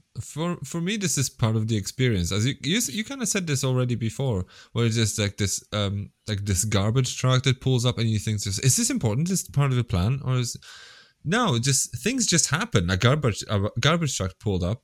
It's just we are conditioned to have shit explained to us, so that if someone starts shooting at our guy or our character, the girl in this instance, right, we should expect to know who they are, so that, oh, I know who this is. But the entire gimmick of the movie is that it doesn't matter. Like, she has this sort of scene where she walks down the streets of Dublin, and there's this guy shadowing her. I don't care if she knows him, or if she or if we've seen him before. All that I care about is if she figures out that he's following her. That's it. That's all that matters. But it's just, this is like a guy in a trench coat following her. That feels like a false equivalence to though, because that sequence you're talking about there is a genre convention, whereas the other one is a narrative, trying to convey a narrative. So the two. Well, the other sequence I was talking about is essentially just like French Connection, sort of like this is his French Connection flex. No, I think the red herrings are not an issue for me. I think there's a lot going on, and a lot that where he's trying to sort of manipulate the idea of what could happen next, and I completely get that. But I think the edit is turned up to 11 when I think it needs to be turned down to a 7, just in order for the audience to truly sort of find and grasp tone and narrative of what's going to lead into this. Because after that, it becomes slightly like, Barcelona. You sort of like, all right, so what you begin to ask questions and detract from the feature itself. It's like I remember reading about Christopher McQuarrie and Tom Cruise today about they were going to de-age Tom Cruise in the opening of Dead Reckoning, and Chris McQuarrie was like, "We should do it," but everyone who has ever watched it said he's going to insist on de-aging himself naturally. No. Start eating fetuses. No. Well, allegedly, no comment. But he was like, it detracts from the cinema going experience because everybody's talking about the actual de-aging and not the sequence itself. And I feel the same thing is applicable here, where we're always talking about the actual aesthetic of it, of what's being shown on screen, but actually no one's talking about the narrative because we've got no idea.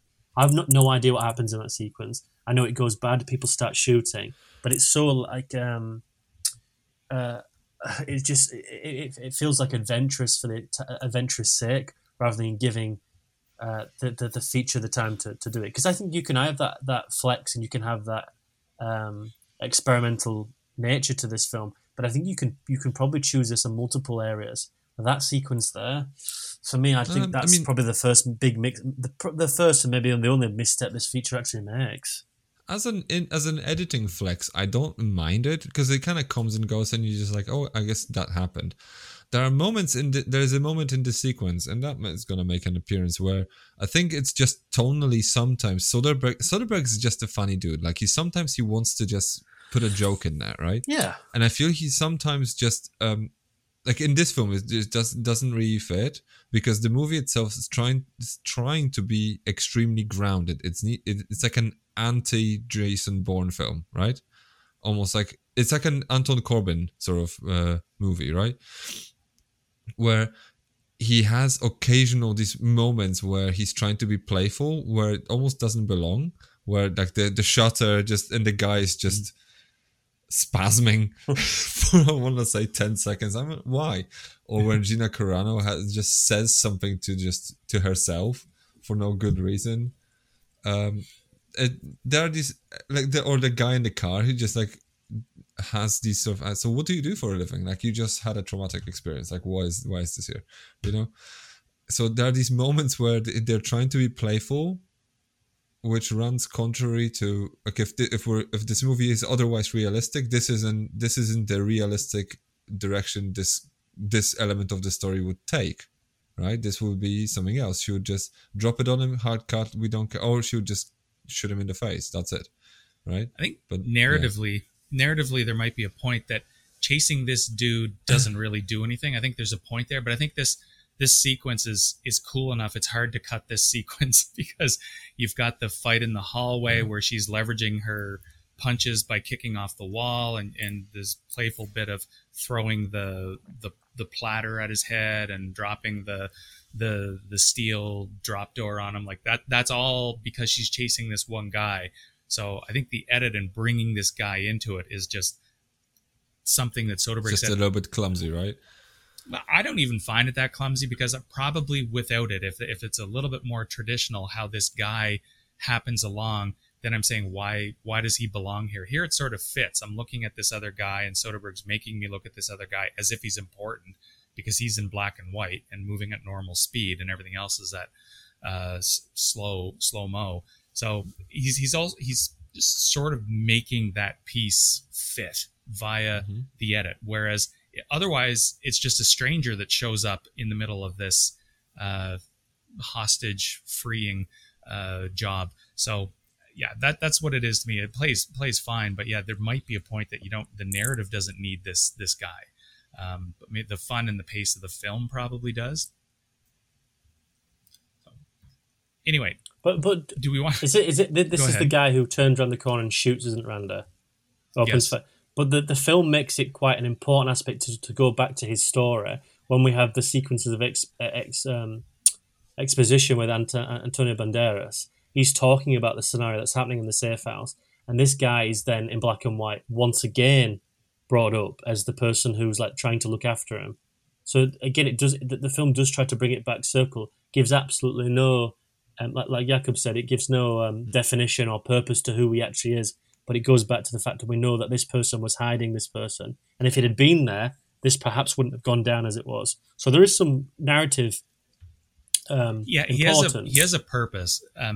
And I don't know if I could explain specifically what the purpose is. Like, but I think that's a good thing. I don't think that's an issue, though. I don't think that's an issue either, because he's there. He serves a visual visual purpose, nothing more. We don't need to spend any more time with him anyway. So I don't think that's the issue at all. I think showing him in the black and white and the panic, I think it's a pretty good idea. And then again, showing and not telling, a perfect idea as well, because it always keeps the momentum. So I don't know. I think it works, but again, it depends on opinion, how you let your ebb and flow. So let's move on to some of the other fight sequences in here. Never thought this would take this long to go through this little sequence. I know. We got stuck there for a while. But I want to hear Hillary's comments on the Fassbender character and that devolution of that relationship into the fight it turns into. So welcome ahead, to the Hillary. pain zone. I know you've been waiting to talk about Fassbender. Well, I mean, one of the things that was interesting about revisiting this film is, although it's not completely relevant to the discussion of the film itself, is how some of the stars are viewed today. I mean, and with Gina Carano, we touched on that briefly about her saying some things that were pretty irresponsible and considered quite hateful, and so it's kind of chilled her career. And with Fassbender, I mean, there's domestic abuse allegations filed against him in 2009 that everyone ignored for quite a long time, until I think post Me Too, which I thought was a little bit strange because I'd known about them for quite a while, and I thought they were quite serious because it wasn't just someone saying that he'd beaten her up, like there were hospital records and stuff like that. Just to put in there, Hillary, as well. It's quite rude of me to do so, but I do apologise. This was also then brought up again when Shame came out with Steve McQueen. So I have heard these before as well, but these were so dwindling rumors at that point as well. I remember Shame came out, and then people were talking about it, and then it just disappeared. I've tried to look these up myself as well, and I've always had a hard time finding them. But I remember hearing this, and I remember seeing this, and then it just went gone because he had the jump then, didn't he? He went to a different level in his career, and it just jumped. Yeah. So I understand what you mean. They definitely tried to bury it. Yeah, I have read the police report, and I read the hospital records, and I think they did call her, and she said, "Well, you guys have the records. There's nothing I can do." She didn't say anything. I think that she'd been probably shut up at that point. But revisiting this fight scene, I mean, it is just a fight scene, but here I found some things that she said about working with him. She was being interviewed and Tatum was with her, and she said, you know, he had no problem slamming me into anything. And I thought, well, her saying that doesn't really, it didn't really age well.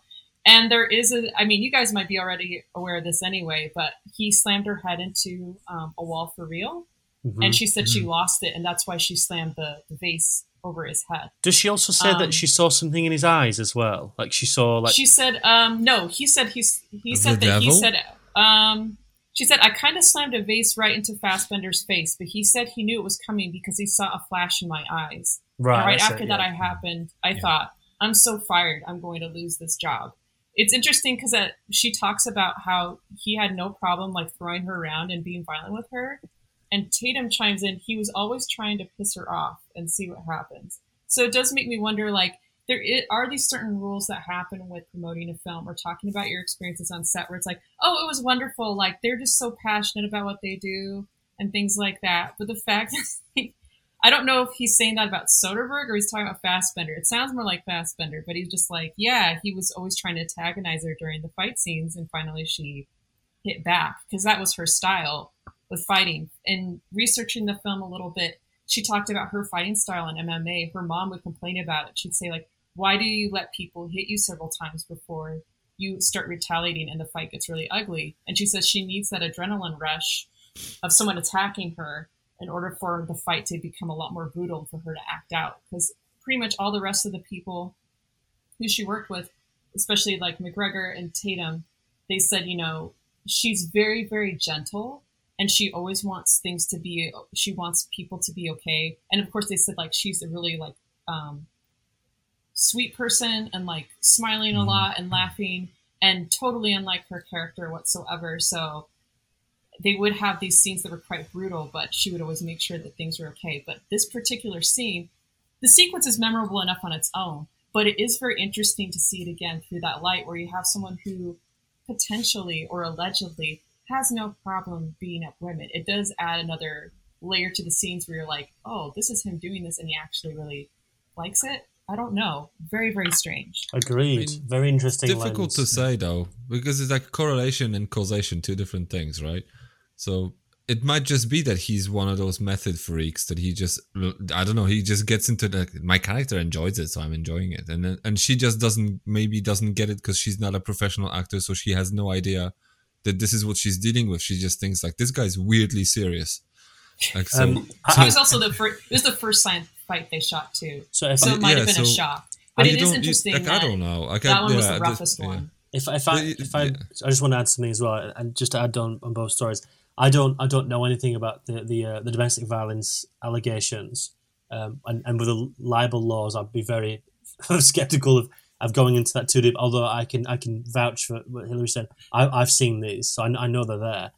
But I will talk about power dynamics here. Now, I've also read a story about him on 12 Years a Slave, where he would purposely rub alcohol around his body, and he would try and create an alcoholic perception of himself in that character, so that when the characters of the slaves of Lupita Nyong'o specifically would get up close to him, she would first smell alcohol and stuff like that.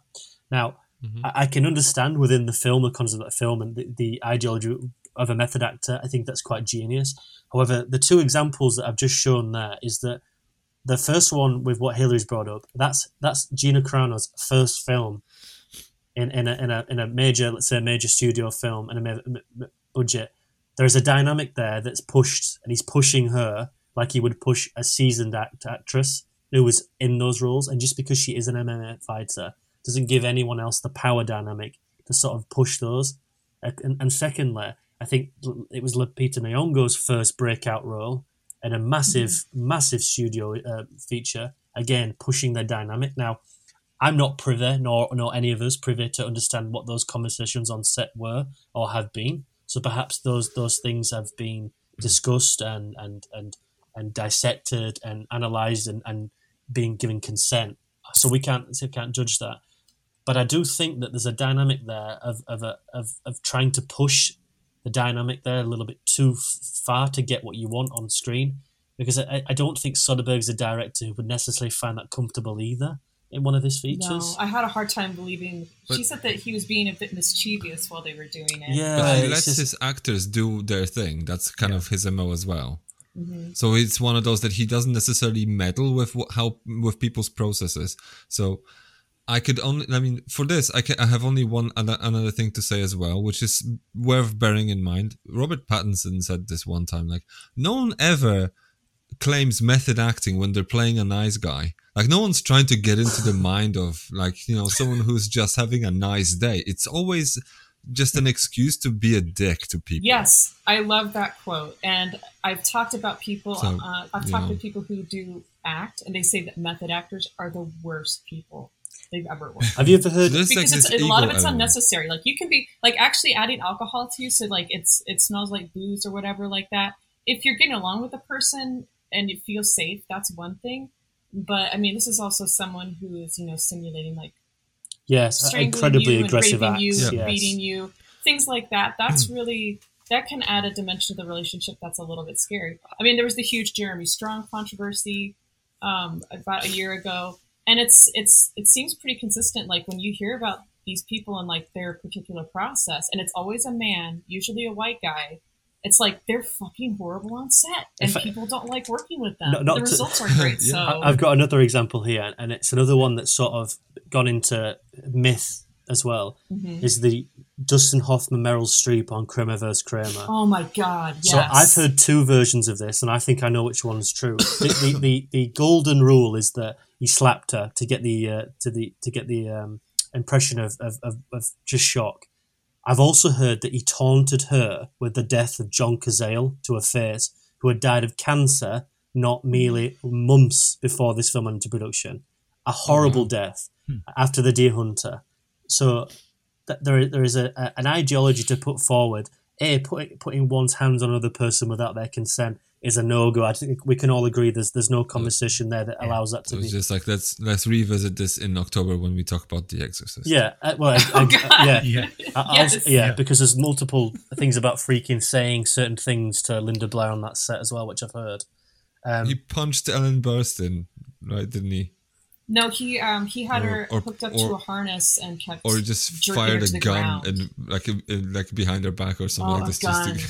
Yeah, I hate to say this, but this is standard operating procedure for a long time in Hollywood. It the is. 70s is kind of just like, that's just how they did it. Yeah, I think no one's blushing in the 70s, But back to my point, though, like what Hillary said, there is a dynamic there that I think that it just feels a little bit too icky for me. And I think even watching the scene, even when I watched it back in 2011 or 2012 without...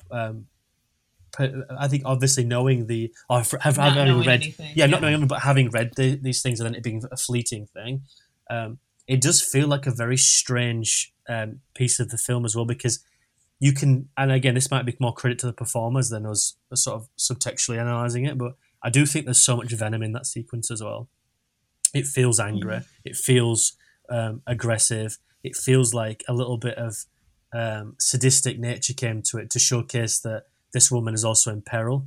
But I do think as well, and I don't think Gina Carano would say this because of the person that she is and how she stands very tall within her beliefs about certain things. I don't think she would feel like her dynamic was overpowered, or that she was told to allow this dynamic to occur. But I do think in any other production, if that was a newcomer, I think there'd be absolutely fucking fury on. I really do, because she's a very strong-willed woman in a operative of being an MMA action hero in an actual day-to-day life. I think there's perception that she can take it, and Fassbender, the idea that he's going to meet her one-on-one, but that's not what this is. This is simulated. And I think once you break that boundary down, going into that wanting to, again with the Tatum thing, if a woman can kick my ass, I don't think that's particularly the sort of ideology you want to go in with, and the perception sort of becomes really murky. This is a feature film. It's simulated. And again, if it's an accident, that's fair enough. And I'm not condoning either action. If he's gone through that dynamic, then she's hitting back. But I still think that should never really get to that point. It should all be simulated. Very strange. No. It's also out of character, too, because, like, if you think back, I mean, it's revealed at the end where he says, like, I've never done a woman before, and that he's morally conflicted about it. There's no moral, and there's no conflict going on with him and what he's doing throughout that sequence. Mm-hmm. It's very, very aggressive. So it is a little bit, there's something about the performance that is off too. Agreed. I think he's not surprised by anything. He's just immediately like a murder machine. I think I would agree with you. The dynamic plays a lot differently after the tone of what occurs before it and what occurs after it. So I agree with you. You're right. I think there's something in that sequence that has changed. Granted, on first viewing, it helps the film enormously because it feels horrifically like gruesome. It feels almost sadistic to a point where we're watching two ragdolls. But again, I think looking into that film, there has always been something that feels slightly murky about that sequence to me. You get that feeling in a few times. I mean, but let's be honest. I don't want to just patronize anyone, but like Gina Carano is a big girl, so she would be able to say Oklahoma, Steve, this is fucking uncool. Okay, I didn't agree to this. I think that I've read interviews about Jakob. I've read what she said, and I think that she's a person that from her community. I mean, bear in mind, this film came out. It wasn't until a year later that the UFC introduced female fighters, such as Ronda Rousey signed the first one. So she's a year ahead of its time, even complaining about saying that the UFC will get there. I think that she thinks this is fair game. I think that's the dynamic that she's been put into. I mean, she was an athlete before. She was in MMA. No, of course, but I don't want that to blur the lines that someone can go one-on-one. Again, if I was in the room, maybe it would have been. Maybe I would have seen something different. But I still think there's such a fury in that sequence where you don't see that again, and she fights 2 or 3 more people to a point where it's quite gruesome, but nothing as. Maybe because it feels like he shoots it in a safe zone. We're in someone's room. We feel we're aware, and then he invites her into that room, and we feel we don't feel any complexion against it because we feel subdued because we're going into a homely attitude. And then he hits her with a vase, and he throws her onto the ground. Maybe it's that dynamic where it feels turned up to 11, but it's still looking back into it. It's very murky waters to do something like that, and then. I mean, well, if you squint and you really want to kind of take offense at this, yeah. First of all, on a story level, she knows what she's walking into as a character. At that point, she does. She knows because she knows where the BlackBerry was. She finds the dead body, so she knows Fassbender's just lied to her as well. So she knows she's walking into a room expecting a fight. She takes her shoes off before. Do you think she does it because she's tired, or she's doing it for a reason? Because fighting in high heels is just very not cool, right? So I think this is functional for her. Now, for me, being a dick on set. Look, you can call yourself method all you want, whatever. Jack Nicholson is a method actor, and he switches it on and off. He can go, okay, Stanley, on a count of 3, 1, 2, 3, honey. Light of my life. Oh my God, it was like he was there. And then he just cut, and then he's just, and he's just like, so how did it go? So he knows the boundary. Like some people know where the boundaries are. So for some people, it is. I totally agree. It's an excuse to be an asshole on set. Would you agree more so for the argument in the case of method acting then? Do you think?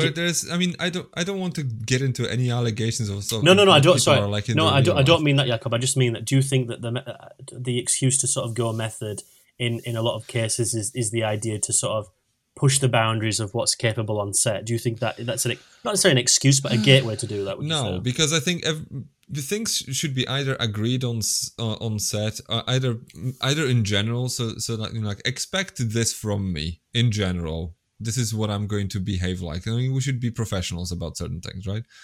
I'd say this would be the bare minimum. This is how I'm going to conduct myself on set. So if I'm like icky or don't want to talk to you, I'm just in the zone. This is my process. Leave me alone. Okay.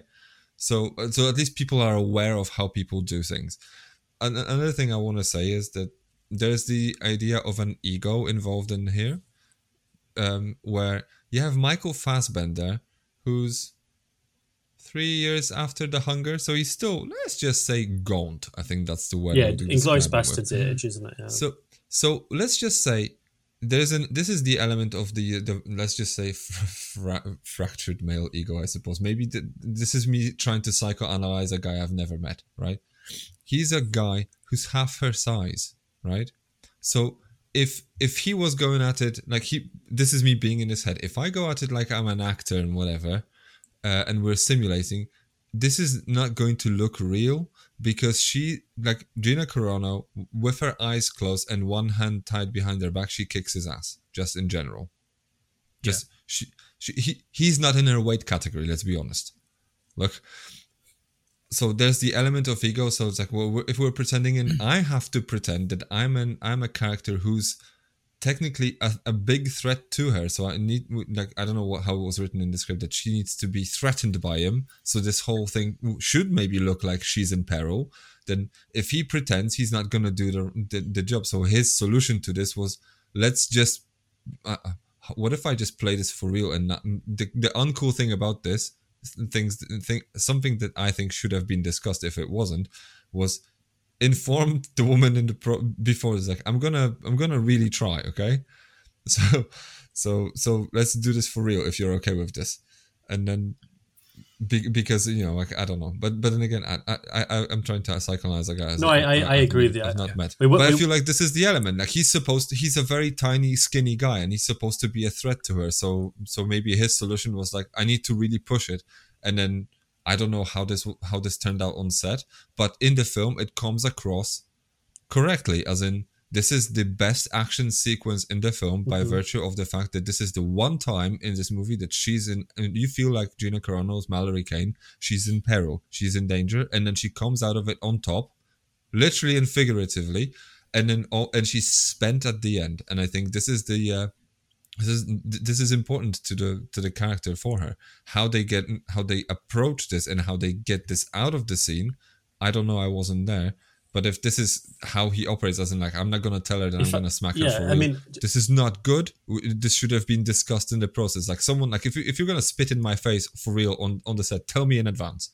Yeah, if you're going to say, I mean, I thought things like that. I'm just going to say what I would think. I think Soderbergh has a strong relationship with his actors. That's part of what he's done and he's been good at in his whole career. I believe in my heart of hearts this is blocked really specifically and clearly. There's probably an element and I think that Carano is definitely the alpha in the room, and this might be Fassbender, might be, puffing up his chest a little bit to go toe to toe, and maybe in the engagement of the action, maybe he's being rougher. I don't know, but I have to think that this is blocked really well, and probably Carano is front and center for the blocking decisions and the moves they're going to do and how we end up in this position. And Soderbergh probably has a lot of trust in her insight in this, because he's largely just holding the camera back in full medium views on this and longer shots. But I think Carano is sort of engaged in the blocking here. And if anything, Fassbender's just puffing up his chest. But Soderbergh has gone through it very, very clearly with everyone. I mean, how many takes do you think they did, by the way, for this?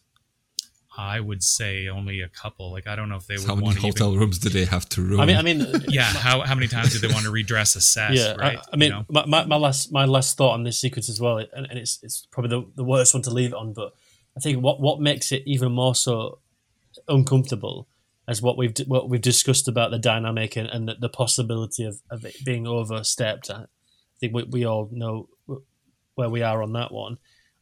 what makes it more uncomfortable is that how compelling it is as well, because it is terrifying. And I think the fact that sequence was delivered like that, and then you find out that there was real tension in that room, granted from the power dynamic, which again we spoke about. I do think that's what makes that scene the way it is, and there's an uncomfortability about that because it's so sort of terrifying. But it's. Do you think it humanizes? Sorry, do you think it humanizes Mallory Kane a bit, like in a way that this isn't escapist fluff? We're watching a very unique she's not scene a superhero. here. Yeah, but do you think it humanizes her too? Like, because just the way that it plays out, the way that it's shot, I think it's sort of this verite style. A sequence after that, I would say, is when she puts some makeup on when she leaves the hotel. That's a sequence where we've seen Arnold Schwarzenegger in a to tear one of his eyes out and put sunglasses some makeup on. Yeah, we've seen aspects about that. But again, to reiterate Hillary's point earlier about what makes that more so uncomfortable is the fact that we see a person who is very vulnerable at that time apply makeup on, and it pushes certain tones and certain thematics about, again, a domestic violence. She's trying not to look bruised. It's a very organic, but it's also the one scene where it's so fleeting, but it humanizes to the point where this is what we've just occurred here.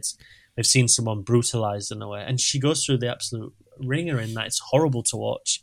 Again, it is overzealous, and so when she kicks him through like the actual door, like the horse kick, bang, and he's straight through it. And then, but we Muay Thai, baby. Yeah, we see them grapple, and she has absolutely no question about putting a bullet in his head at the end of it. We do. I think that says a lot. Yeah, I do. Yeah, and I think there's more so a subtext there as well, where she's like, "We need to get this over and done with," really putting it into it. And I think you can feel that. You can feel the energy in the room. But there is a vulnerability, I would say, after the fact as well. But not to digress your point as well, Randy. But I think that's the beginning, to me, where the film becomes slightly convoluted, because there's one thing that this film doesn't do very well. It doesn't put setting anywhere. So you get an idea of where we are with colour grade, but we don't ever get a feeling for it. So do you want an establishing shot of just like a landscape of Dublin? Well, but the thing is that we're just somewhere. Get it? But, it's just like we've just random sort of place in Dublin, this is outside of Soderbergh's But hotel. He humanizes. But you said yourself that he humanizes the feature to a point where we don't need all that excess shit. Well, that's fair enough. And it works. That's fair enough. Well, it does, but we're just in an unnamed town in like, I don't know where we are at that point. To me, it looked like London, and then when we're actually in Dublin. It was Dublin. Have you not seen the tram? No, but it's like, I don't know. Well, there's trams to Manchester as well. Come on. And then the police officers have guard on. No, that's on the back. fair enough. But at that time, I'm so immersed with the tension. I'm not looking at how we spell police, but I just felt that this. I mean, just the pavement alone. Oh like, God, have you heard? I mean, but then again, like I've been like in Dublin. Yeah, like, exactly. Times, so I don't know. So, but I just thought when we arrived to the actual old building, the where they go for the meeting, it's like it's not the Roxborough, I know that, but it's something like that, isn't it? Because she Roxborough. Yeah, because she reiterates it back into the car when she's bandaging her arm to the other kid. And it's like, yes. But if we didn't have that, I'd have no idea what it was. It's the same as the Barcelona thing. You've got to have that through dialogue. You've got to be really careful how you watch. So I was like, I would just, I don't want like an establishing shot, but like, well, maybe I do. Having an establishing shot. Well, they do say there's an establishing shot in this sequence. It says upstate New York. Well, that's in the sequence before, though. No, it's just in the diner sequence, no? No. It comes up and says Dublin as well, doesn't it? In Barcelona. Yeah, so he does these title cards. It's just they're like blink and you miss it, and you were just maybe I blinked and missed it then. But you don't get like the Eiffel Tower, Paris. Yeah, he doesn't dwell on this. He doesn't. Or the Dublin, that big, the Dublin, like the hotel. Yeah, it's like a random hotel. No, Dublin. I'll agree with you there. Then I do apologise. I must have blinked and missed it, but I felt like it's very erratic where we put place though. For me, I feel like especially when that's part of his MO. Barcelona, you get the definitely sort of like the music video of all the sort of Sagrada Familia. It's just like Barcelona. It's just a random building in the winter. He does the age-old Sicario thing where we're in Mexico, so it must be bright orange and musk everywhere. So, well, he invented it. He invented it. Yeah, and also that's going to be in my bottom three because that's the same beach that's in Greece. Oh yeah, that's right. I did read about that. That like, really I couldn't tell. Not that it's mattered, but whatever. But then, can I just quick one final thought on the sort of the Fassbender fight? I just have to say, go on. Mm-hmm. Look, I think that just trying to kind of defend Gina Carano as well. It's kind of maybe almost a little bit patronizing, as in like, oh, just poor her. She couldn't. She could kick everyone's. If she got angry on set, she could ruin everyone's day, just single-handedly. So if this is not cool, all you say is this is not cool, and if you don't stop, I'm gonna punch you for real. Okay, she could do that. And I'm pretty sure she had the agency to do it herself anyway. She was a professional fighter who kicks people in the stomach for a living. So I'm pretty sure she was well independent. So I don't think we have to jump to anyone's defense and saying like, oh, poor Gina. You know, just like I think she handled herself very well. And then, you know, like if she goes at the end and says like, look, this guy was an asshole, I'm pretty sure she doesn't lose sleep over it anyway. No, I just think the point... She's moved on. I just think the point was that the dynamic was a little bit contemptuous, let's say, with what is being said outside of the circle, that's all. Yeah, and she broke a vase on his face. She did, yeah. I don't think she's the victim of this, but I think like she needs our help. No, it's not necessarily like a victim perpetrator kind of thing. But the fact that it was mentioned, and it was, I think the interview happened in 2012, so she had the benefit of hindsight, where it's like, I think when you're in a lot of these situations, you're just trying to get through the day. I don't think she felt threatened, but she was just like, hey, like this happened, and this guy, like I think she said, quote, like, he's fucking crazy. When it comes to like he loves the fighting shit and throwing me around. I also don't think that happens on any other set. I don't think if that's Natalie Portman who bulks up to do that role or whoever, that doesn't happen. And I think that goes back to your point about meeting the nature of the ego, beast. Yeah, right? Because definitely. he wouldn't have the same reaction to Natalie Portman because it's like she's still petite and she's pretending to be or she's a known person. And that actually this kind of goes back to a point that Randy was making quite a ways back, where it's like, okay, you're going into this film and it's not exactly what we think it is because usually women action heroes have a backstory or something. We also have an actor who doesn't have a backstory. Like, there's no familiarity with her or anything like that. Like, let's say if you plugged, like, Stallone into a formula like this, and the story was exactly the same, it would be kind of standard, but there'd really be, like, that camaraderie or, like, familiarity with him as a performer to be like, oh, yeah, I know what this is. I'll just go along for the ride. But she didn't have that. So, it's not only an audience thing, but I think it probably also played out somewhat in the production as well, where it's like, I don't know this person and I don't really owe them anything and I don't think they know what's right or wrong on set. Maybe it happens in all sorts of iterations everywhere. I've heard from people all over that little things happen where I don't know, like someone doesn't know whether it's right or wrong or whatever until much later afterwards. So it just would we have the same conversation if it was like Conor McGregor instead of her? Like, also, just like forget the backstory because you don't have the Stallone connection, right? Of course, like you have to pretend that they have a gay couple relationship and they infiltrate a party as a gay couple. But that might happen in the future. But if people are like too rough during fights, even among men, they gain a reputation. That's why Steven Seagal is not very popular. Jean-Claude Van Damme has had stories about him. It's like that guy hits the stunt people for real because he knows he can get away with it. And, just they like to hurt people or whatever. So it doesn't matter whether it's male or female. It's like, be a fucking professional. Again, we're talking about the gender dynamics as well. The dynamics of the thing goes into that as well. And part of this is the stunt casting, just the fact that it's Gina Carano, right? And like he's cast specifically this energy and this talent. And, she's not an actor. So going back to the Natalie Portman thing, this isn't an actress you have to send away to bulk up and to train. Like, and again, I half wonder if he's relying on her expertise for some of the choreography here, to be honest, because this is a director who, despite all of his experience, he doesn't have a shit ton of experience in, fist fight choreography. So did she do all of it? Oh, I imagine no. I don't know that she did any choreography really, but I have to think on set he's relying on. She talked about it was the same. It was like a particular group. I can't remember the name of the company that hired them out, but they also did a lot of the fight sequences in 300. So Fassbender was familiar with them. So she didn't choreograph any of that stuff. They did have a stunt team and everything like that to build those sequences. Anyway, I derailed the conversation just by just making a remark when we're still in the hotel room.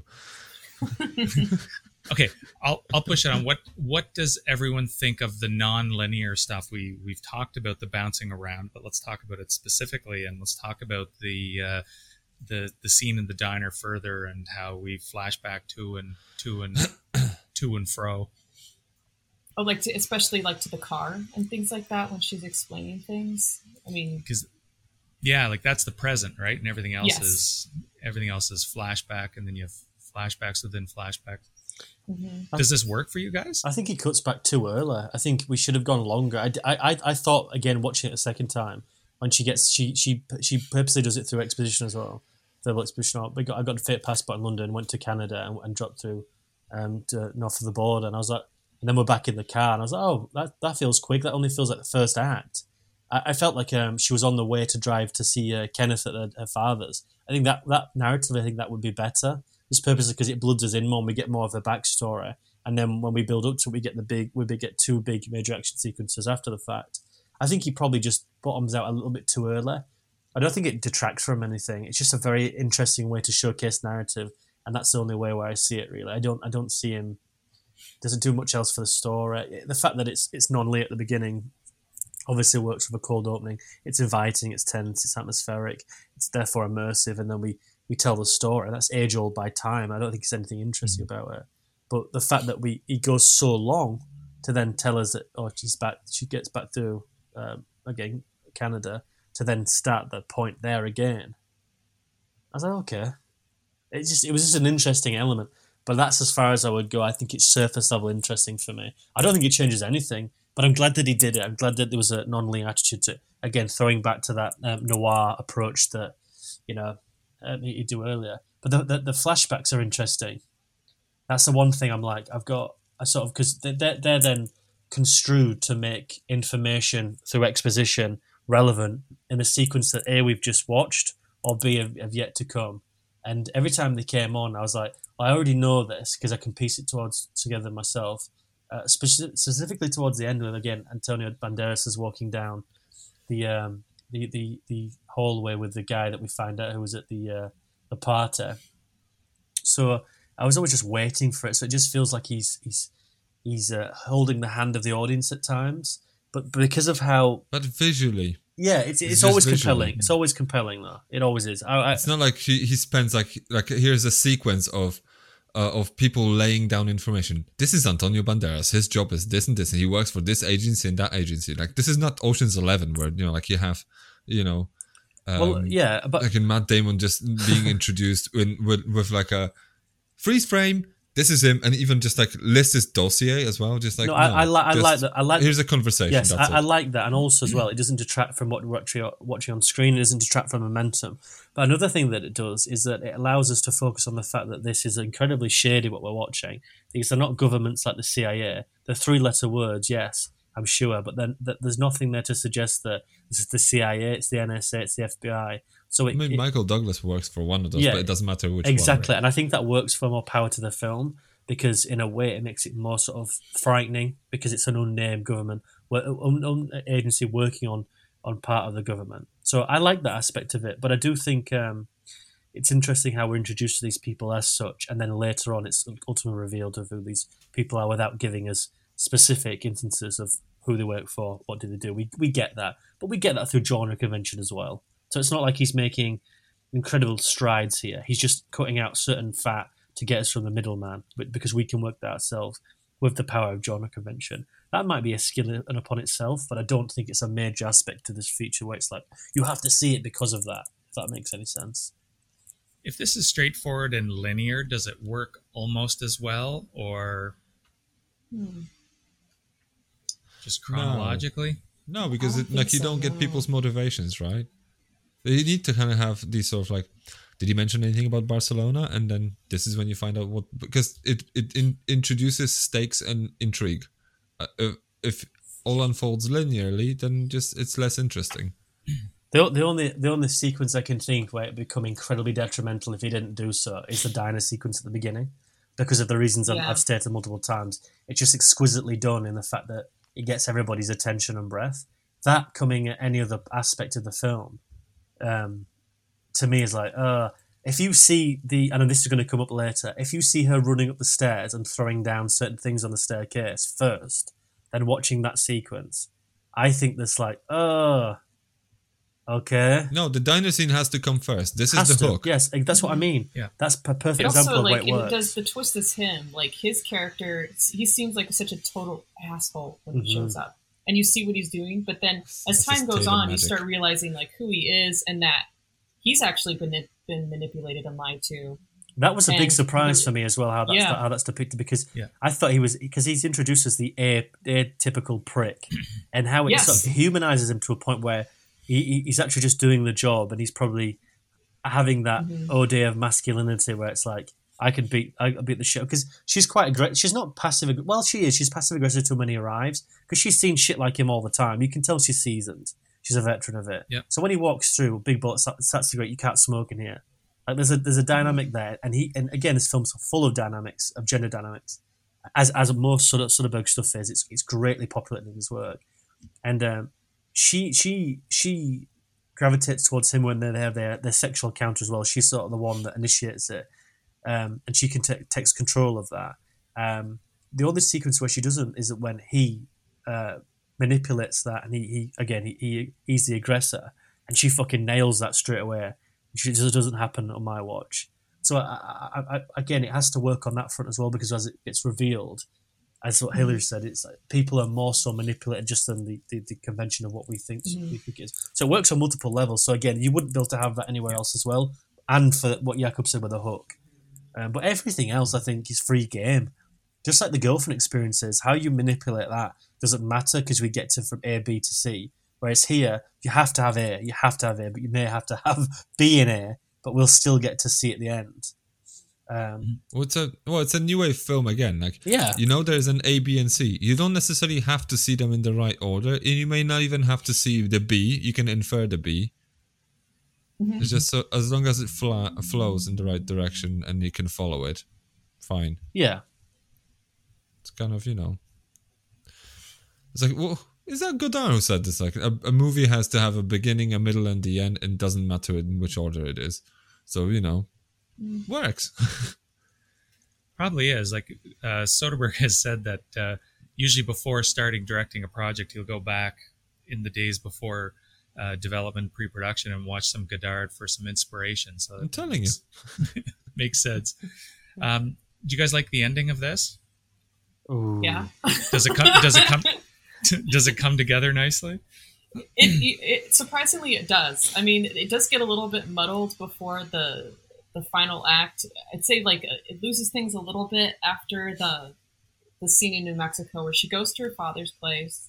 And he's played by Bill Paxton, which I think was quite wonderful casting. I totally believe that he would be a crime writer. He's really and he's she's good also casting. Yeah, he's really good casting. Yeah, it was supposed to be Dennis Quaid, and he wasn't able to do it. And I think he would have been fine, but there was something about Paxton where it really, really worked. Yes, agreed. He's very homely, isn't he? He's like warm bread on a cold day with soup. He's just it's great. So, but there was a little bit of murkiness, like. Okay, so McGregor shoots Tatum to make him shut up because he's figuring out that he's a piece of shit, that he's a fuckwad or whatever. And then he runs off, and then he hangs out outside the house and looks up. Do you know what shot I'm talking about? Yes. And I'm just like, so you're not in a car? Like, how are you going to escape or do anything? And then it just kind of cuts to him being in Mexico, which is a little bit murky, but the payoff is the final fight, and then the very end scene with Banderas, which it's clever, and it's also a little bit funny because the last word you hear is him saying shit. I think the first word you hear is saying shit. Yeah. That's the tone I like about Soderbergh as well. I don't need slapstick. I like a sense of humor where it's like we're in with it, and it's never degrading. It's never like, oh, you didn't get that joke. It's just fun. But I agree with Hillary. You have that scene in New Mexico, and it's like you feel like that's the scene. And again, he subverts expectations by taking us out of there. He takes us to New Mexico, and it's the same old shit of ego where this guy thinks he can't be touched anymore. Goes on a jog on his own, and I'm glad that they didn't put up much of a fight. Again, this is the same thing with John Wick in the first film, where I think Chad Stahelski was like, We realize No one killed their dog. Don't no, compare no, this no, movie no, to no. John Wick. I mean, in the idea of choreographer. They choreographed a fight between the villain and John Wick that lasted about 5-10 minutes, and I think he said in an interview was like, we couldn't really do that naturally. I mean, we could get away with it. Excuse me, excuse me. Vodka's really strong. He was like, we couldn't really get away with it. Oh God. Anyway, I hope that's not in there. He was like, if I may continue, he was like, we could have got away with it, but it would have been a breach of our audience's trust because throughout this film, we see bruises, we see cuts, we see him fight multiple people to almost death ends. And these people were trained to go against him. And then we have a guy who hasn't got the seasoned ability, and we're going to let them dance. And I like the idea of, it could, it works for a finale set piece, but it sort of goes against the trust of your audience. And I think Soderbergh does a really good thing here where he doesn't let McGregor be the big baddie in the fact that they can take each other on, especially not what we saw with the Fassbender sequence, but we allow McGregor's unfortunate demise be one of his own. She relents and lets him take, well, I'll leave you there, and she doesn't have to do a fatal blow like she does with the Fassbender thing. And it's a completely different dynamic to the sequence we saw before, which has the most antagonistic momentum. So it was a nice change of pace, although I can see why people will be like, that feels underwhelming. But it ultimately comes down to it felt natural to me. And I think that's perfect where it ends. I took notes on that. He's that particular villain. And I thought about John Wick 4 as well because I'd seen it more recently. I know there's countless examples like this where you have a villain who keeps making people do their dirty work and they can't even fight. Yes. They can't can't even last for 30 seconds. And speaking of choreography, the fight is humorous in some ways. The part where he keeps running away.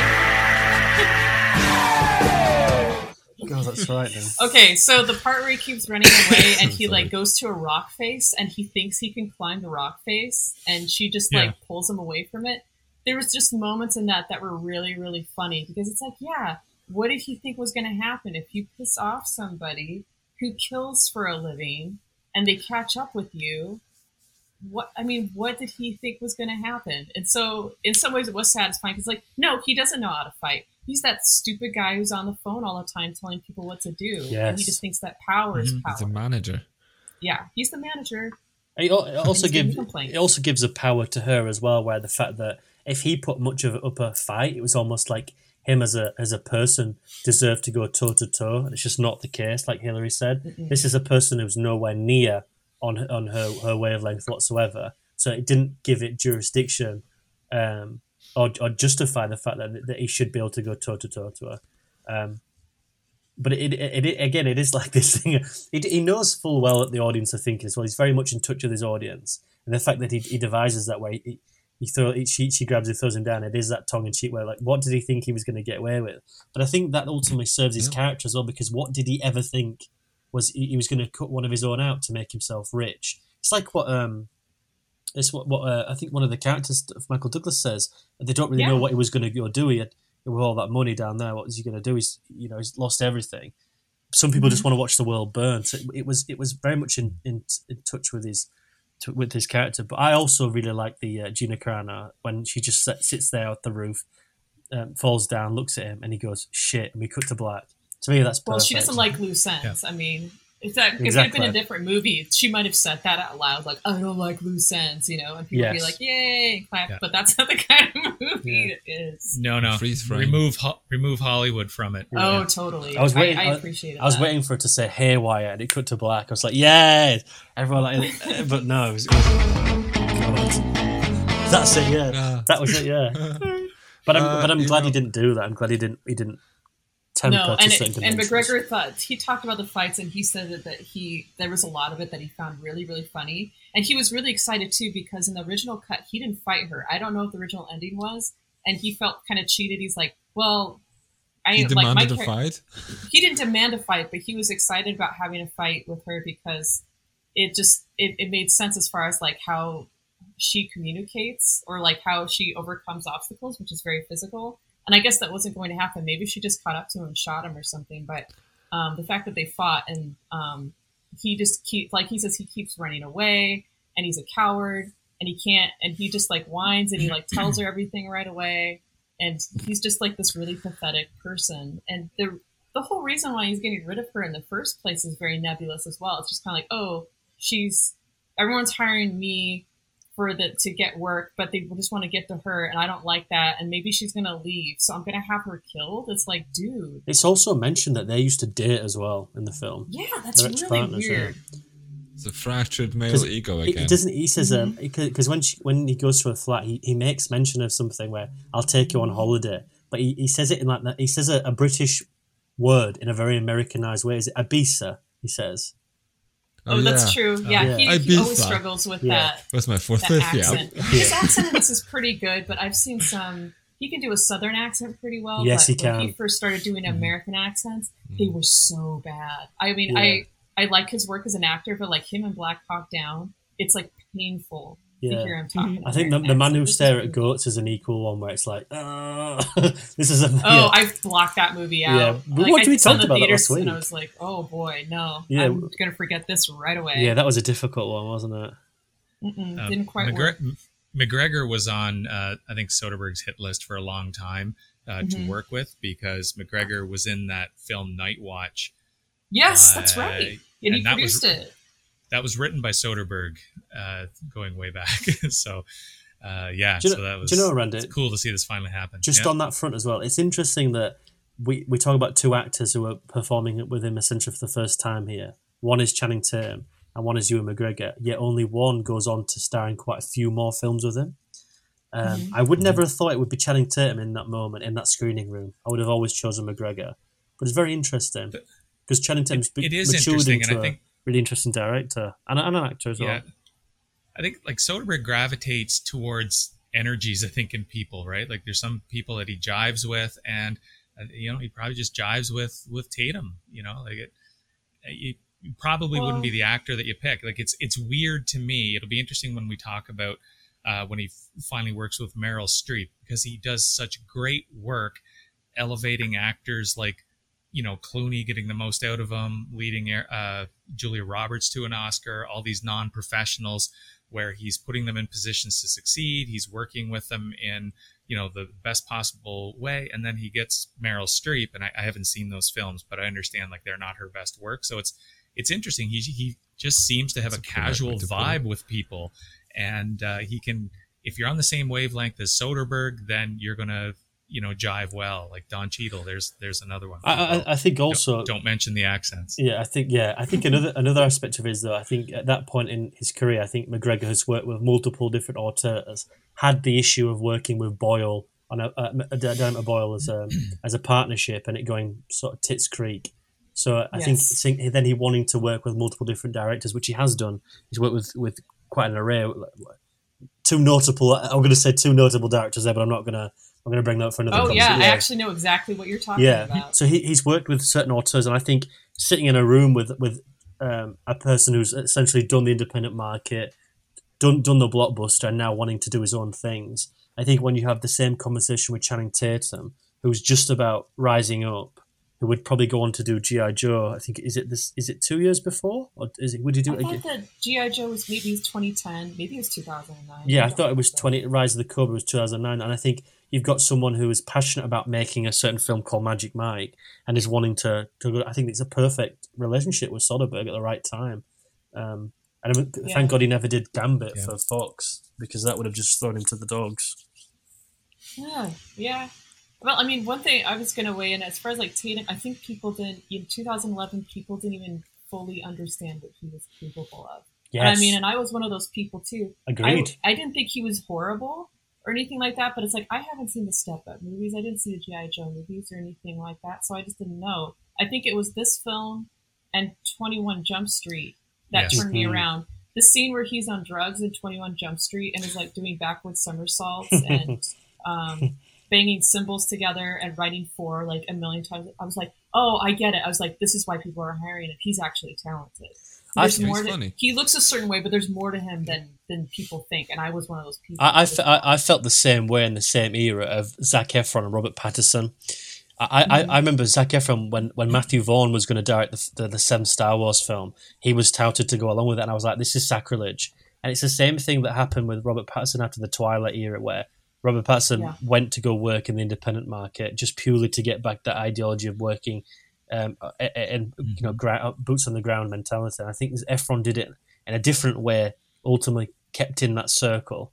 And I think the perception is a very difficult thing to sort of get rid of as well. And I'm the biggest person now.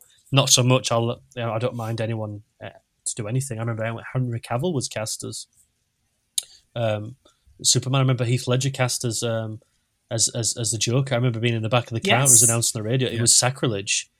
What, 10 I thought things it was weird. Yeah, 10 things I hate about you, guy. Yeah, and I think once you get, I'm not bringing you into this scenario, but I think once you get older, I think you sort of realise that I think everybody's wanting to sort of push the boundaries of perception as well. So I can understand that we should never hold people accountable. There's loads of stuff that's been strange, the casting, but I think Channing Tatum's really evolved to understand the material goes first. I mean, look at him in Logan. Look, it's brilliant. Again, I was going to bring that up. Adam Driver's but Randy wanted to say something. Go on, I feel like I keep cutting off Randy. No. I had only one other question. So finish your thought, and then I had one other. I was going to. Just that he's good in Logan Lucky. That's all I have to say. I love that film. I love that film. Actually, my favorite sequence in that film is the prison scene where they yell about Game of Thrones. That almost seems like it's not a Soderbergh scene at all. He's like, that's bullshit or whatever about how there's like no book or whatever. I remember, I swear to God, I was the only person who went to the cinema with my sister to watch that at the Huddersfield Odeon. There's only like 3 of us in there, and it was 2 of us at the back. And there's a sequence where he crashes the car into the gas station, and he pays for something. I would laugh so loud, and I think the only 2 people in there thought it was nuts. Everyone, like the other 2 people. Yeah, you could hear me echo throughout. Everyone was like, "Fucking hell!" Oh, that's great. Someone like really losing in the theater at the right moment. Really enhances the experience. So. Definitely, I love that film. Same as The Nice Guys. Ryan Gosling was another one. I think for me, I was like Ryan Gosling, the Notebook guy. But wow.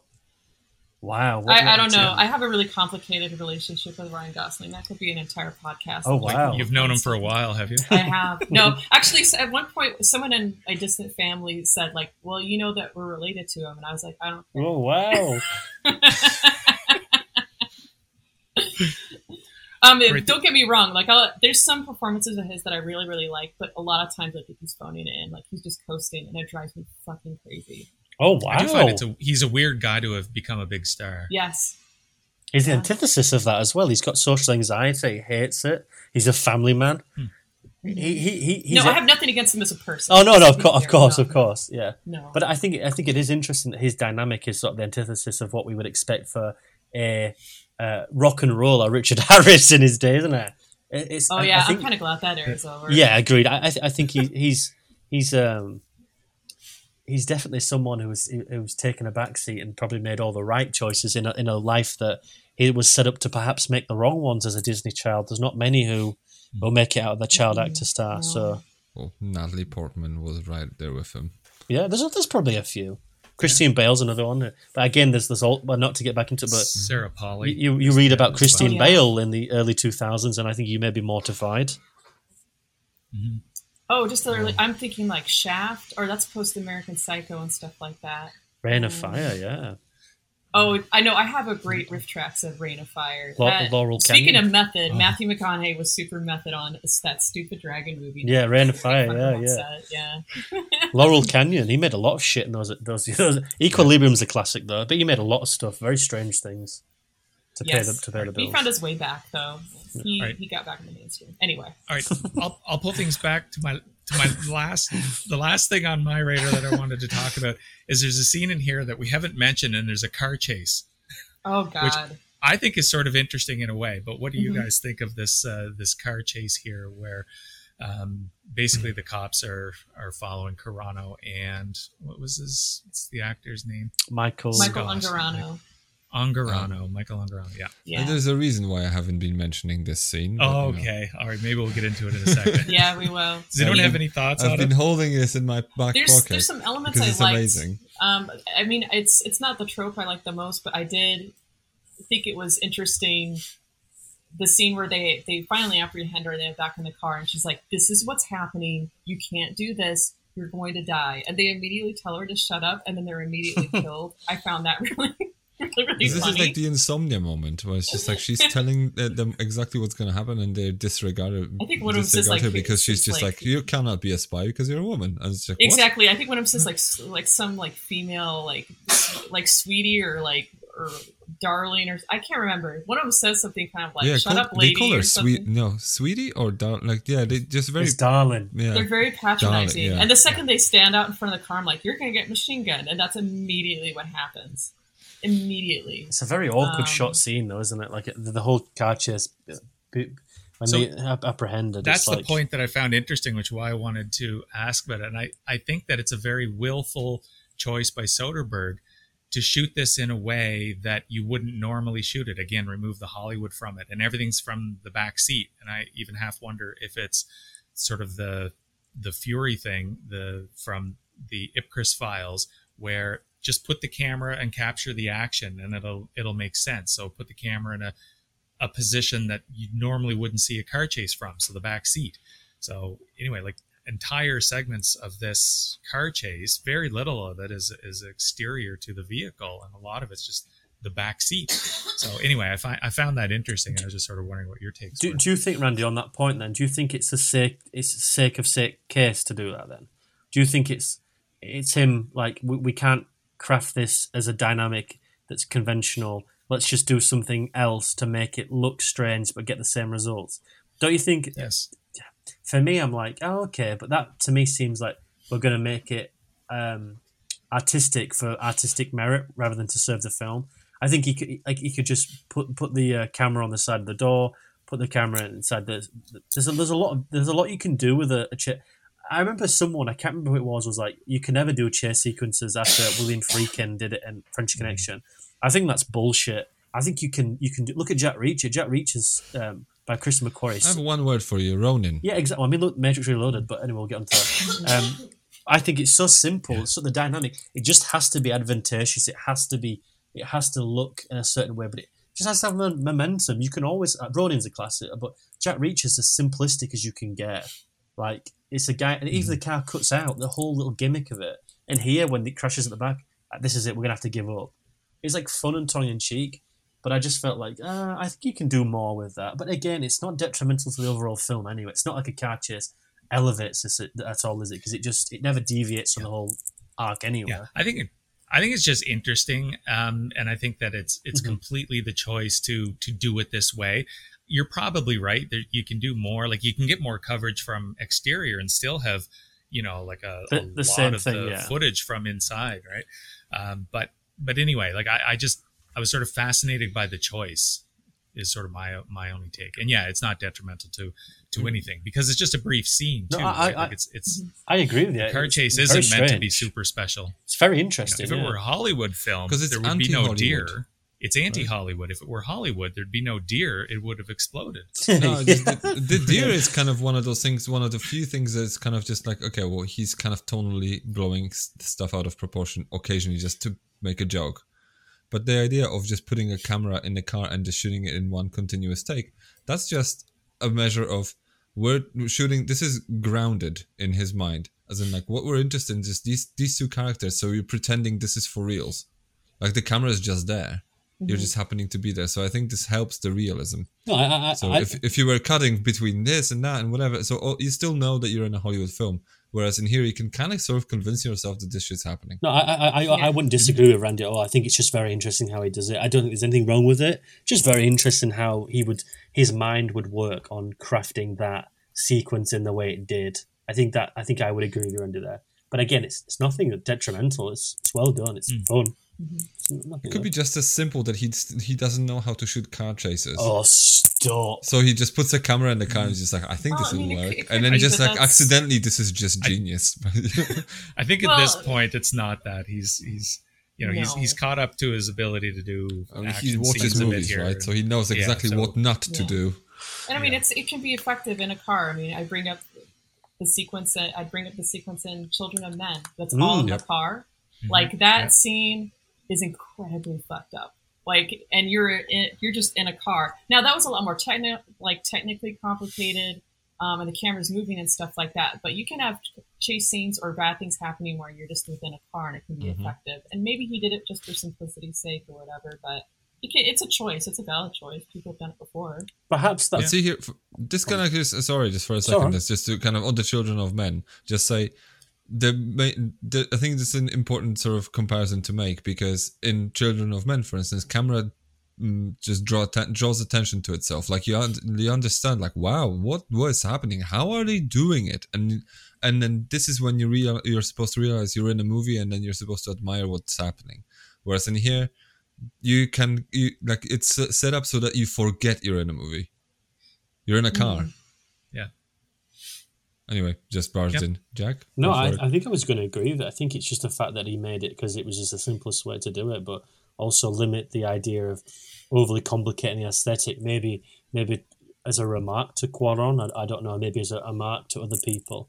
You think this is how you put a camera in a car, Alfonso? Yeah, this is like, are you watching? Yeah. And, have to be and I so paid $5 for the rig. Yeah. And he's just like, I paid $5 for the tripod. I think he's emulating filmmakers from the 60s that he's sort of grooving with. And we've seen this before, like The Limey is very much that. And I think those filmmakers had more limitations than Soderbergh probably did in a way. But I agree. Anyway. I mean, like Godard would famously just tape the camera to the bonnet of the car and just drive around Paris with it, and that would just work, right? Yeah, it's Godard. That's why. See, no, it's just like, because I mean, in the 60s in France, they didn't know how to shoot on location, so whatever Godard was doing, just like, can you actually shoot a film in a hotel room instead of a soundstage? How dare you? You know.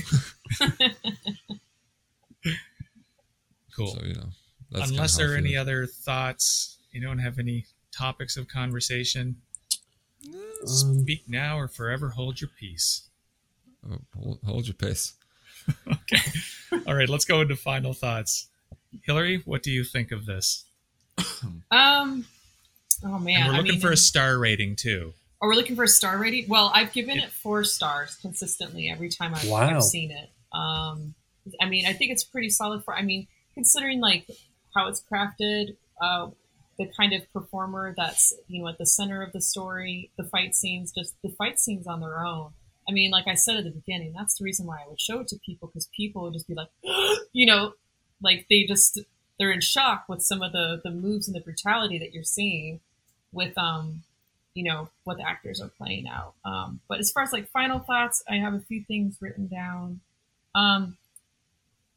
Like we talked about realism and like how this kind of fits into the spy genre, the action genre. So I won't go into that.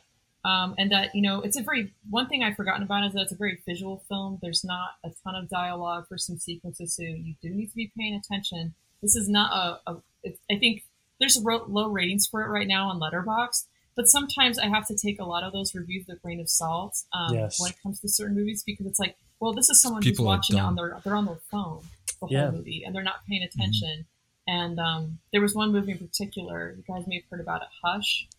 Yes. Yep. It's a Flanagan film. And a lot of people was that the Netflix original about this sort of deaf lady? Yes, it's not an original. No, I don't know if it's Netflix original, but no, it's maybe I just watched it on Netflix. It is the right film, Jacob. It is the right film. Yeah. Okay. I'm talking about the Mike Flanagan one, which is about a deaf woman in her house. Yes. Yeah. That's the one. Okay. That's the one. It's pretty solid. But people would write and be like, "Oh yeah, like her boyfriend attacks her at the house," and people would be like, "That's not her boyfriend." In fact, it's just a guy. It's just a guy. And they're like, they show her boyfriend in several visuals at the beginning, and like they made it very clear that you cannot be mistaken as the boyfriend is black. So it's like there's no way you can mistake like, oh, maybe her boyfriend is breaking in. And finally, these people were saying like, no, it's her boyfriend, and someone's like, did you watch this while you were on your phone? And then the answer is yes, because I've seen how people watch movies these days. But they didn't. There was no responses after that. And I think with Haywire, it is a purely visual film. It's probably was meant to be seen in the cinemas, but no one went and saw it. And I think the last thing I can say, because we talked about this at the beginning, is about the dubbing. I know Lars San Giacomo's voice pretty well. I watched Just Shoot Me a lot when I was a kid, and I still have tapes of it somewhere. So it was funny. Once I learned that she dubbed it, I was like, oh, she dubbed a lot of it. It is. Mm-hmm. So it is definitely, you'd say it's 90% dubbed then? Like a lot of the lines, I'm just like, it's her voice. It totally feels it. Oh yeah. wow! It's a very distinctive voice. So right. they 'Cause might I have. thought it was like just they ADR'd heavily that's what I because it thought kind you of feels thought. like it's out of place Yeah, as so well. I I thought heard that about as well. pitch, and then I would watch interviews with Carano, and I'm like, there's nothing wrong with her voice or anything like that. Yeah. They maybe just want to get different reads or something like that. Maybe she wasn't available. I don't Could you know. imagine if she had like an Austrian accent? Or if her voice This is was really her. This is her high-pitched or Hercules in New something. York.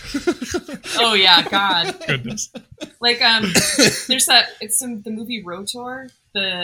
Just not. By Well, any the means. horses.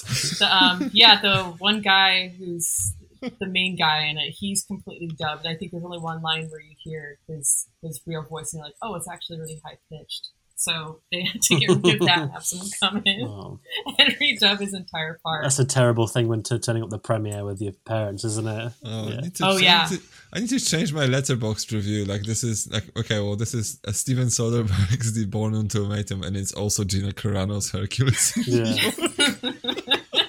If people know like enough about the production, they'll probably get the joke. But yeah, it just comes to show what happens, and it was really good dubbing. Sometimes it's really bad stuff. Like there's a lot of drug commercials where I can tell the actors are dubbed Yeah. while explaining stuff, Yeah. and it's awful. It happens They in did a good Europe job a with the lot. dubbing. It happens in Europe. Do you a know lot. Hillary? Do you know what Juice Media guys are? Juice Media? On YouTube, there's this YouTube channel called Juice Media where they make these sort of like fake satirical ads. They're Australians. Oh, I'll have to look that up. And they're brilliant. Just come to Papua New Guinea. They're just like take the piss out of the governments of all places. But the idea they have these sort of very attractive women, and they have them overdubbed with the same woman as well. Oh god. So it kind of has this sort of the feel of like an American, like a medicine ad. It's great. Oh god. No, Well, it's perfect. Like I yeah. piss myself every time I watch a new video. I'll have to from look It's them fantastic. up. But also, like the last final thought I have, and this might be a little confusing, is that you're not supposed to know everything about the plot or whatever, and you have to infer a lot on your own. But I do feel like the missing piece that we haven't talked about is the Chinese whistleblower who gets murdered. Mm-hmm. And some of the places I read, it wasn't immediately clear to me. Maybe I like blinked and missed some stuff, but that he was reporting on a human trafficking story. In China, And- wasn't it? Yeah. Yeah, and that the Matthew Kassovitz character was the one who was running it, and that's why he ended up Right. getting taken out. And it is a pretty compelling reason for like why all this is happening. So it's not just something stupid, and it makes me feel horrible for the journalist. Of course, his entire story arc is just hell. I remember I read that it was based on Kim Jong Un's brother, and then Yes. like 2 years later it actually happened. Yeah, the way Yeah. that he got taken out. There's a documentary about that called Assassins. two That's female definitely worth spies? Yeah. watching it. With They a were not nerve spies. agent? No, they were just plants. They were regular people. All right. Okay. They got Yeah. released eventually because they had been manipulated into being in a prank show, and they ended up killing someone. by Yeah, I remember accident. reading Like, about that when it happened. It's it terrifying. was really, really frightening. Yes, So terrifying. Yeah, that's scary, isn't it? Wow. scarier than Haywire. Indeed.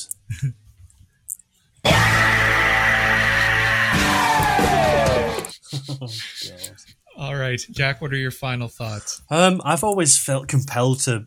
This film would be a strong 3-star, and when I first watched it back in 2012, as I We need mentioned, to at the get a beginning- medic in here. I haven't finished, you gobshite. I haven't finished at all. Is there a doctor around?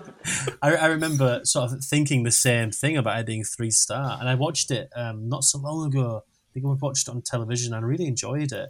Didn't pay too much attention to it, but enjoyed it nonetheless. And having to watch it from start to finish here and really take note of it, I found it really compelling. I thought it was really good.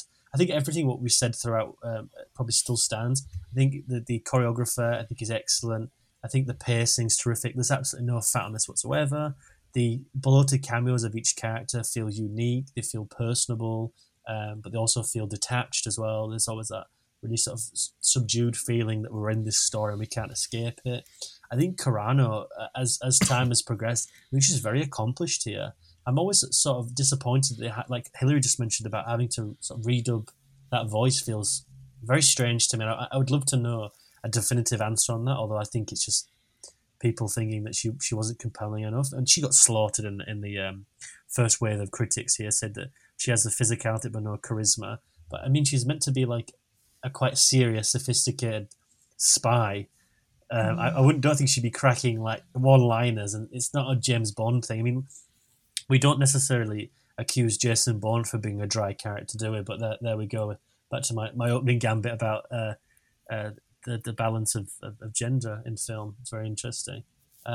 Especially the comparison to Drive that you made, where it's like Ryan Gosling's character doesn't do anything. Like he's almost like a charismatic black hole, intentionally so in a weird void. Way. Yeah. And people are fine with that. But she comes in and she actually brings more to it, and they're like, not good.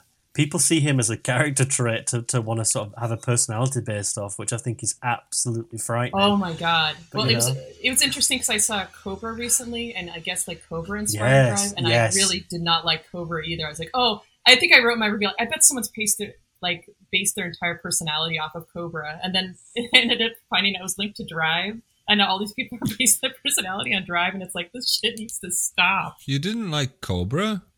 No, I didn't like Cobra. Fucking bullshit. I watched Cobra not so long ago. I was surprised how much it was like the 80s. It has a terrific iconography, but they shit the bed with that third act. So they've got no idea where the fuck that film's going. All those bikers have like 3 hit Do you want some points or fries with something. that ketchup or whatever? Yeah. But I would give this ultimately a strong George P. Cosmatos. 4-star. Anyway. I would give this a strong 4-star. I think it's compelling work.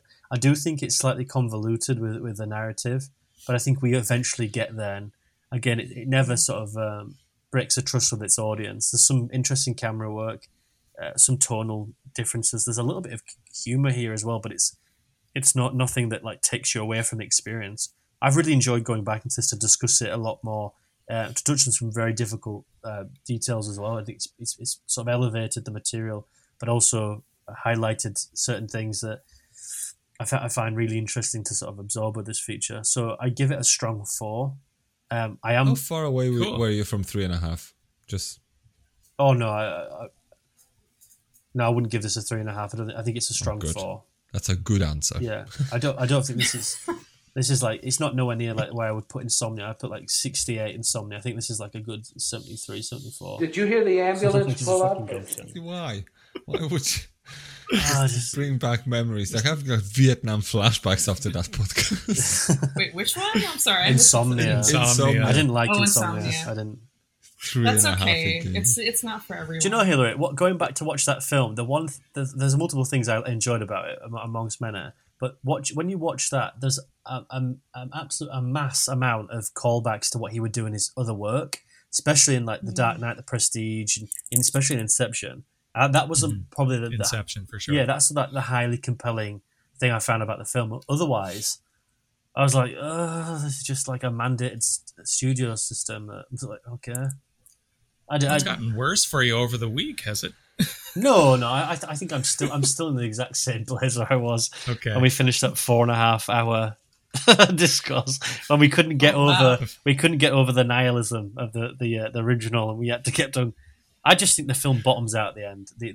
Again, this is a conversation of the day, but I thought the ending of the remake bottoms Tune out. in to that episode, episode 129. It's very compelling. That's what I'm gonna say. But I would say strong 4, and I think this film deserved a better home. And I think it's just a shame that with certain political things that people may not have said regarding certain actors and actresses in this film, this has not got a second wind of sorts, because there's a time where a mammoth amount of success was coming with The Mandalorian, where this could have been revisited, and because of certain things, I think this has been pushed down a bit more.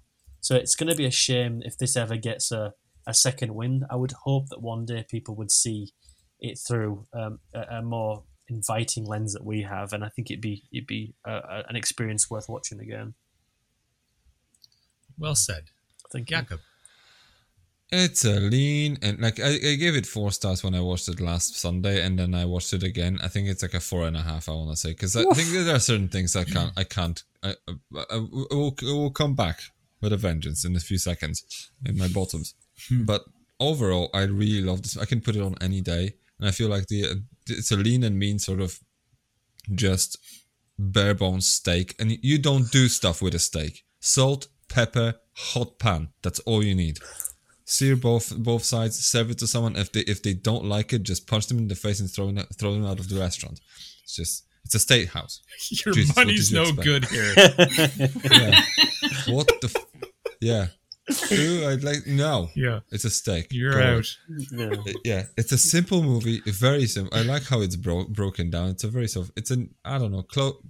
It's almost like an anti-spy movie. I really love it that way. But it's mean and realistic when it needs to be. Elevated when in some other places. Maybe sometimes too elevated. We're gonna get to it in a second.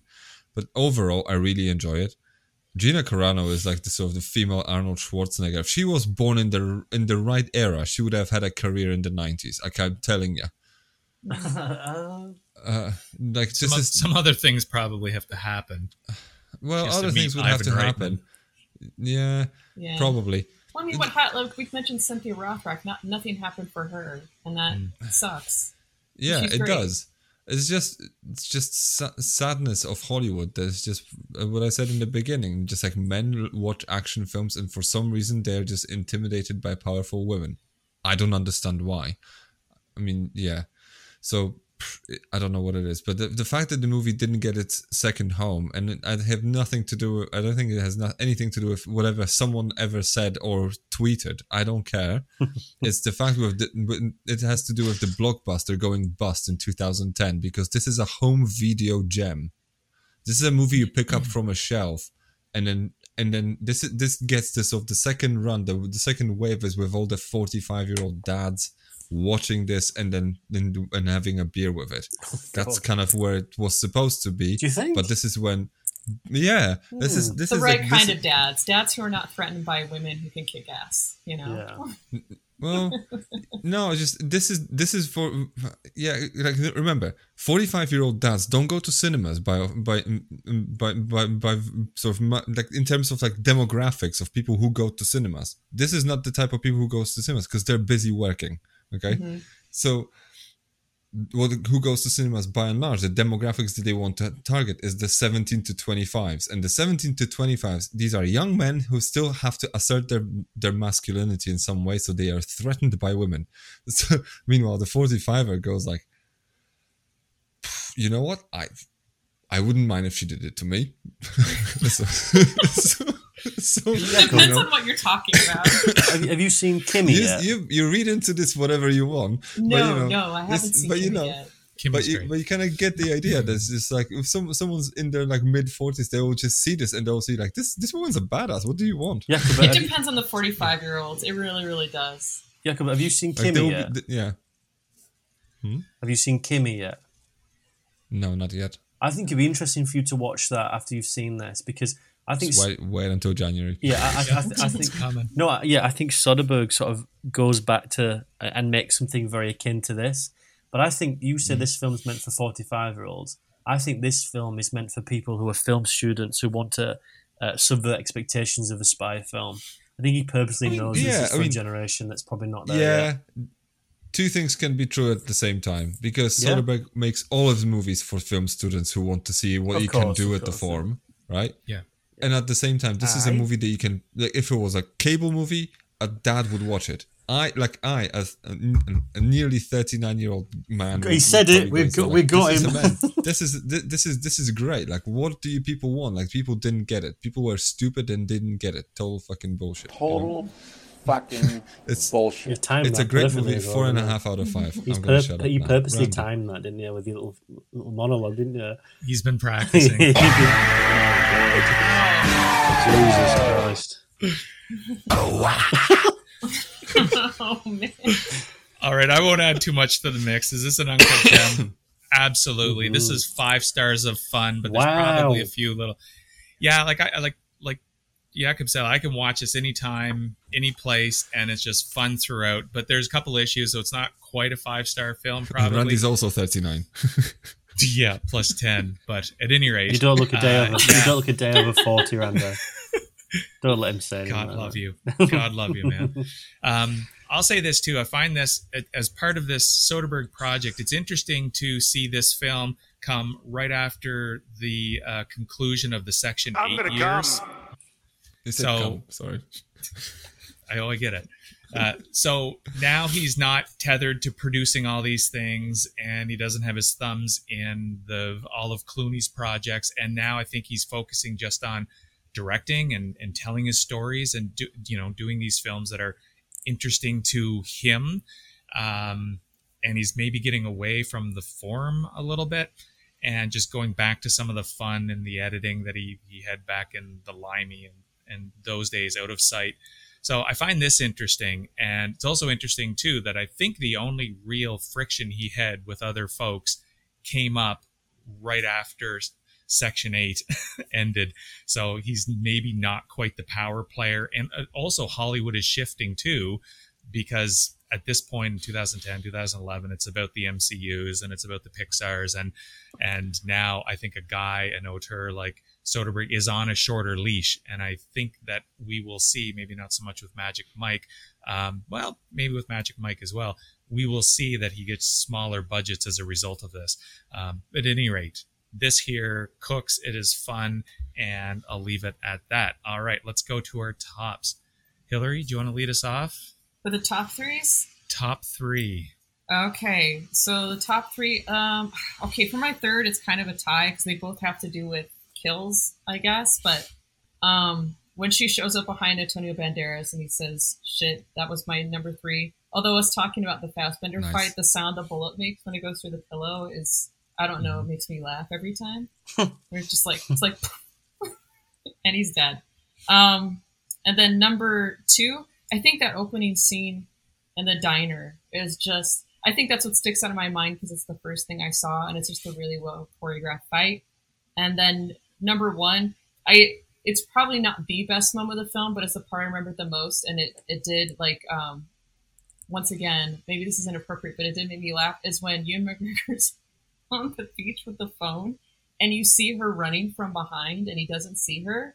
I don't know. Maybe it's because I watched Monty Python, The Holy Grail a lot, and there's just something really funny about John Cleese running from a distance before he kills everybody. Maybe he just conjured that, but it's just like he doesn't know he's about to die. And she just like is running right toward him. Why is this not a meme, right?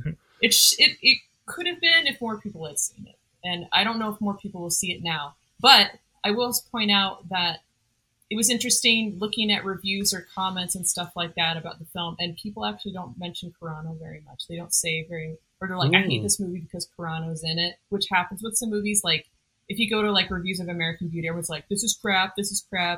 Kevin Spacey's a pedophile, so this movie's garbage. You know, they completely dismissing a film because of someone in it. That hasn't happened with Haywire. This is on Letterboxd, is it, by any chance? It's called Purity Spirals. It's just all virtual signaling. It's like, look at me, how pure I am, because I hate American Beauty. And with Carano, I totally erased all my 5-star reviews of it from Letterboxd. We haven't. Look at me. We haven't talked about like why she's been in trouble, but I think in the grand scheme of things, you can not like or agree with some of the things she said, but it's not on the same level as like someone it's not on the same level as like Harvey Weinstein or people who have like a pattern of abusive behavior. So it does say something that people aren't completely dismissing this film or going on there to log it just to say shitty things about her. So look at me. It's like the thoughts, same people who are just like thoughts and prayers. I'm just like, it's not about you. Just shut up. Yeah. Also, those are wishes. They don't necessarily come true. I also think, just for clarification as well, if anyone's listening and like who maybe sort of on the right wing for things, like, why haven't you brought it up? I think, like, not to speak for you, Jakob, but I think it becomes a detriment to what we're talking about. We talk about the era that this happened in. I think very rarely we talk about the culture if it's not involved around the actual film itself. So no. This is exactly to avoid this, because it's so easy to derail this, and all of a sudden, like, you just like blink and we're talking about other things. Yeah. Like, I'm not even gonna name drop because they're gonna go like, oh yeah, let's talk about this now, and then all of a sudden we're like a 5-hour podcast and then we forgot about. We've been through those. We've done those together because we're just like in the 70s. We've done those things.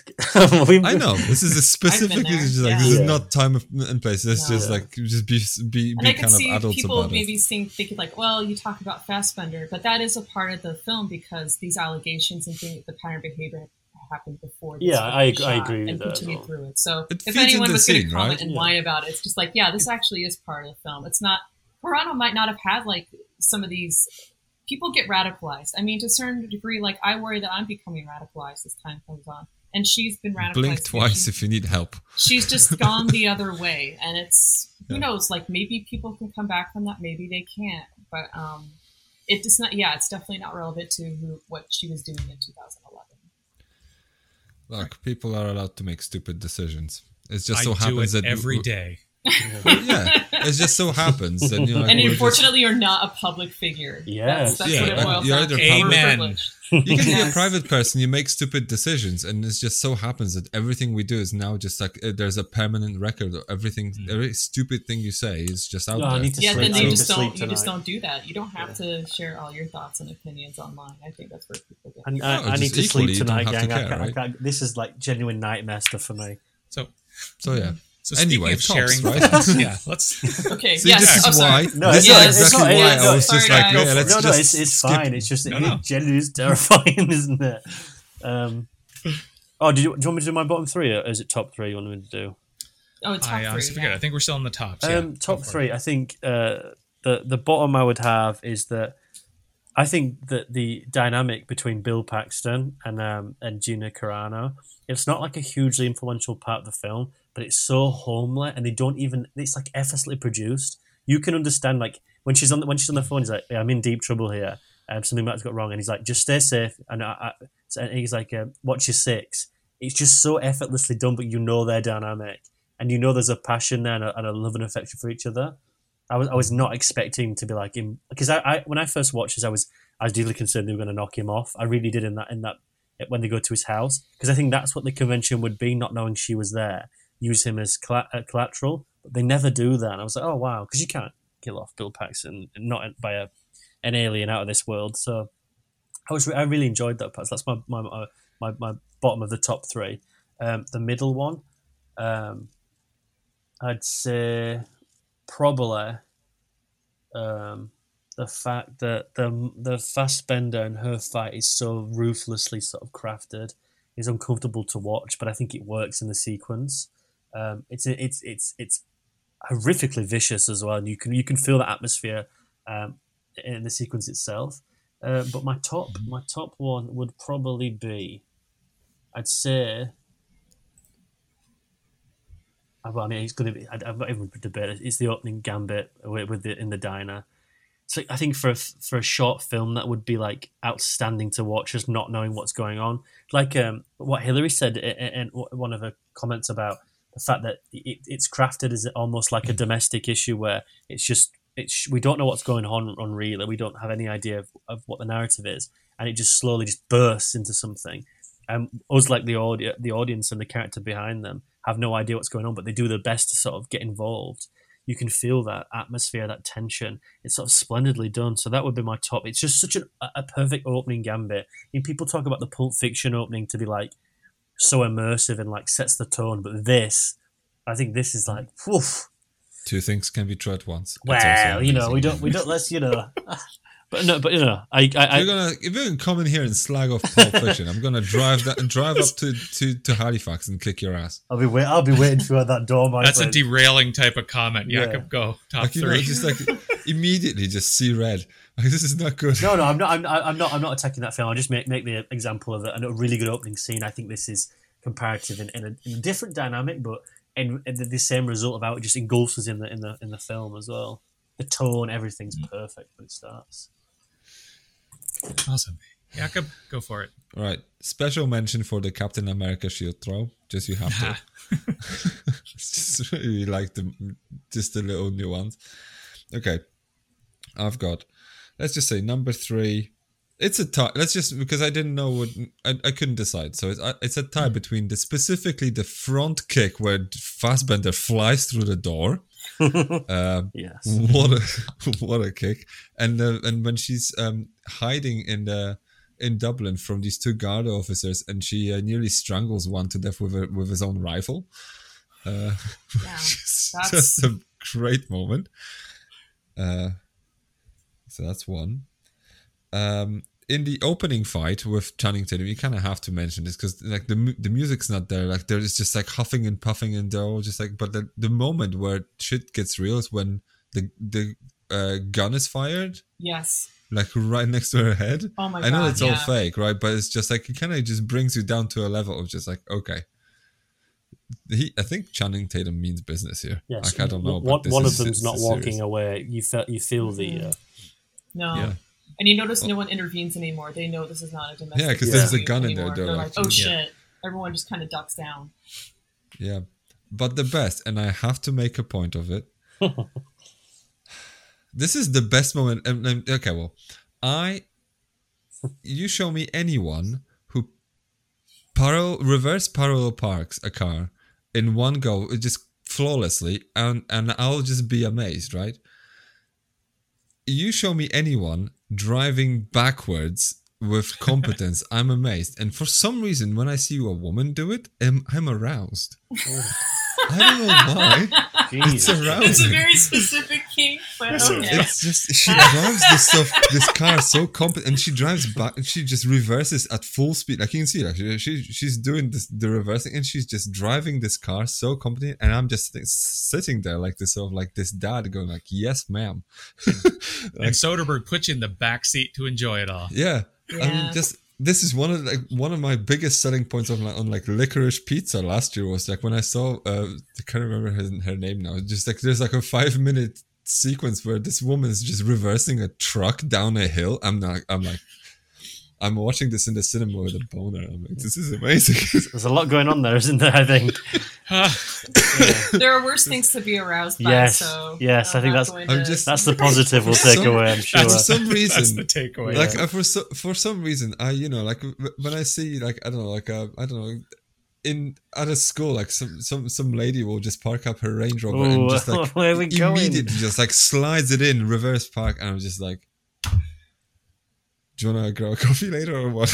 You got to be careful though, because there's now like these cars that can be programmed to do that. So no, but you can see that, especially when what really gets me is the one hand on. Like I really love this. I drive this kind of myself like this, like one hand on the wheel, just like this, and then the other hand on the stick, and I'm just like, this woman's in control. Like I'm loving this. Like this idea of just like I'm in sort of. Oh my goodness. There's some deep down thing there, isn't there? There's a BDSM vibe going on. I don't know where that stems from. But that's some psychoanalysis. But I'm just like this female competence is arousing. I'm loving this. This is amazing. This is yeah. Have you ever told your wife that? No, she doesn't know. How does she reverse a car? She doesn't drive, which is a shame. I've been trying to get her to but we can't have everything. All right. Was that your number two? Why. That was his number one. I don't think that could have been my number one. I don't think that could have been a number two. It felt like a climax, but okay, I just lost count. Okay. Here we go. We're gonna hear him noise now. Don't push him, Randy. You were doing so well. Don't push him. All right. For me, I have an honorable mention, a shout out for the use of the wall in the hall. So the way Carano leverages herself with this wall in this hallway, she jumps on it and pushes off, which leads to the most devastating punch. And then she also uses it to sort of kick herself back and knock the guy into the ground. Fantastic choreography. I love the music and the sound design during the Barcelona job. Just the slow-mo and the muffled gunshots, like it is all style, and I'm all there for that. I think it's absolutely fantastic. My number two, we all mentioned it, at the Channing Tatum and Gina Carano diner scene at the beginning. It's just really shocking, and it sort of upends the expectations as soon as the gun comes out, and you think it's this weird relationship. But it's much more than it really is. It's fantastic, and then the fight is fantastic. And then number one is the Fassbender attack, and it's shocking. It's intense. It is a great fight. And what I would add to this, and I don't think we've really talked about it, I think that there's this undercurrent of sort of what women have to go through in the workplace, because here every man is. I'm not sure Carano. Women have to go through this much in the workplace. No, but this is emblematic of it. Just to a point. I mean, I've worked with plenty, and I've never seen anything like it. I think what Randy's trying to say is that this particular, part of the workplace, like especially anything with military. I've known women who are in the military and like what they go through. I would not. It's like a hard no. I don't. Yeah, I've heard stories as well where it's. I mean, there's multiple documentaries about. And if you're gay on top of being a woman, holy shit. That's all I can say. It's in addition to that, I would say that what Carano faces here. So the first shot fired, the first punch in the diner scene, it's like a sucker punch, throwing coffee in her face. And Fassbender, what's he do? He undermines her by hitting her from behind, and then behind the scenes, you know, McGregor's the Wizard of Oz. He's screwing her over and throwing her under the bus for money. And I just think that it's sort of a fascinating take. We didn't really touch on it, but the Fassbender attack, like, to me, is like, that's just the ultimate. Like, he's out to kill this woman, and anyway, then she turns the tide. An amazing fight. Okay, bottoms. Hillary. Bottoms. Okay, number 3, the barn sequence. The fact that they go to a fancy dance party and there's a barn nearby, and that's where they put the body, and that there's certain things in this film that are like that are really smart, and then there's things that are really, really dumb. Like, she goes to the barn the barn sequence where she's going around and she finds the guy, and then he's holding her brooch in his hand, which is like the most, anybody who would kill anybody in this particular industry or whatever. Like, I don't know. The setup just seemed. Well, it's for the actual police to find out, so that they could match with CCTV. It makes sense to me. Yeah, it does, but it's just not necessarily like what they did, but it's just like if she's like a top assassin and all that sort of stuff. Like, yeah, never mind. I agree. She wasn't supposed to find the body, I don't think.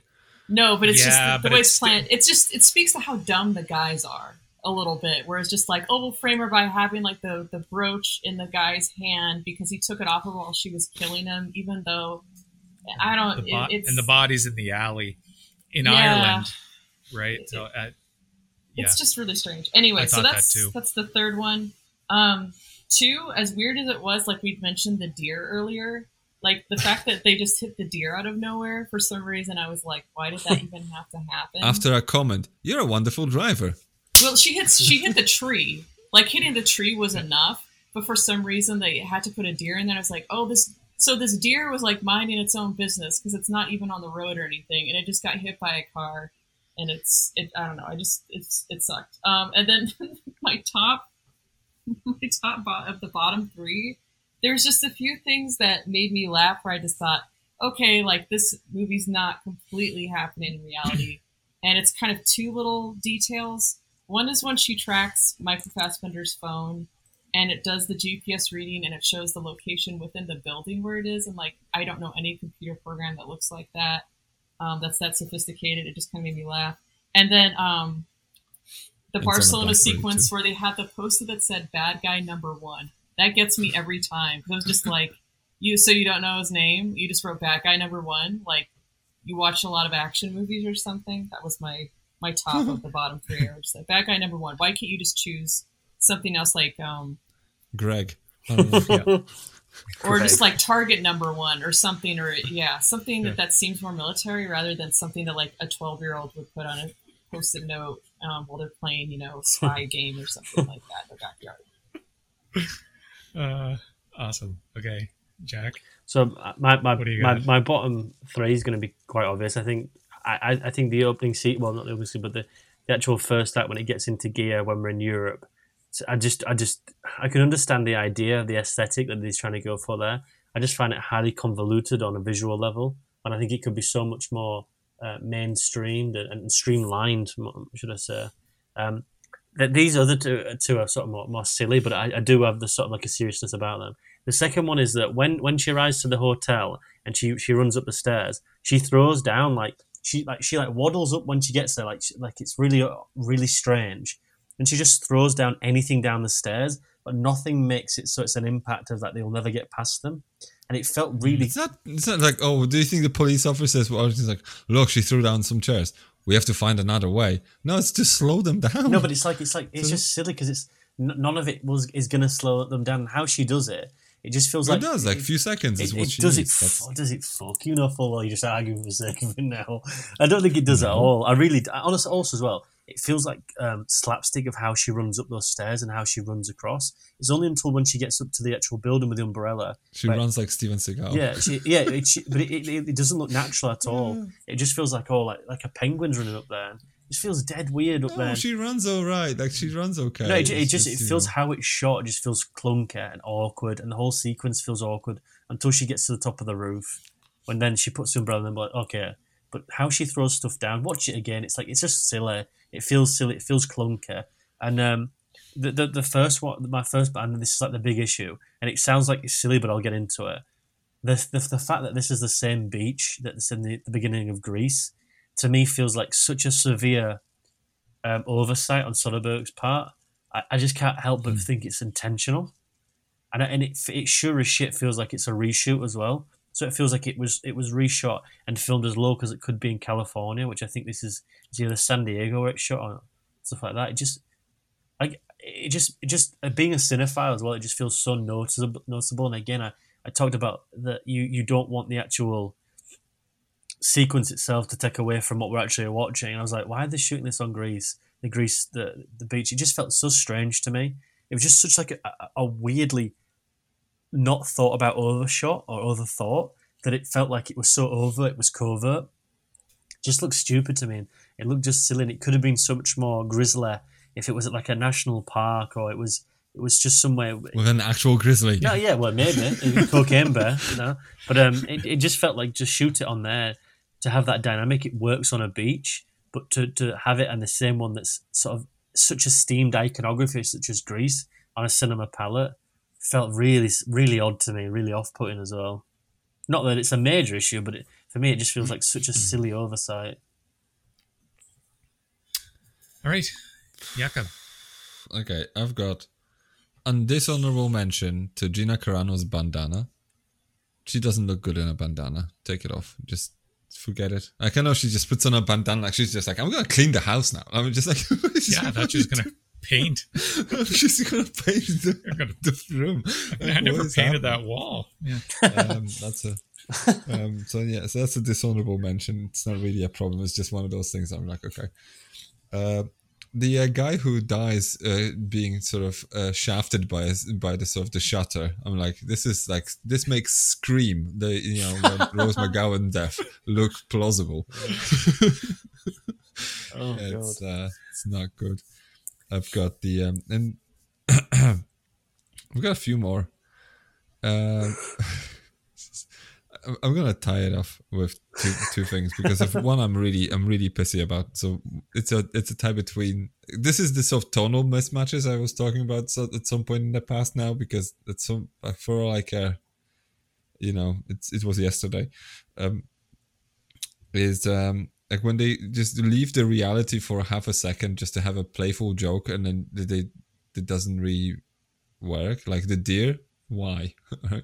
And then another one. So the deer is one, and the one when Ewan McGregor runs out of Bill Paxton's house, and then Gina Carano is just standing there with this sort of full camo, and she says, "You'd better run.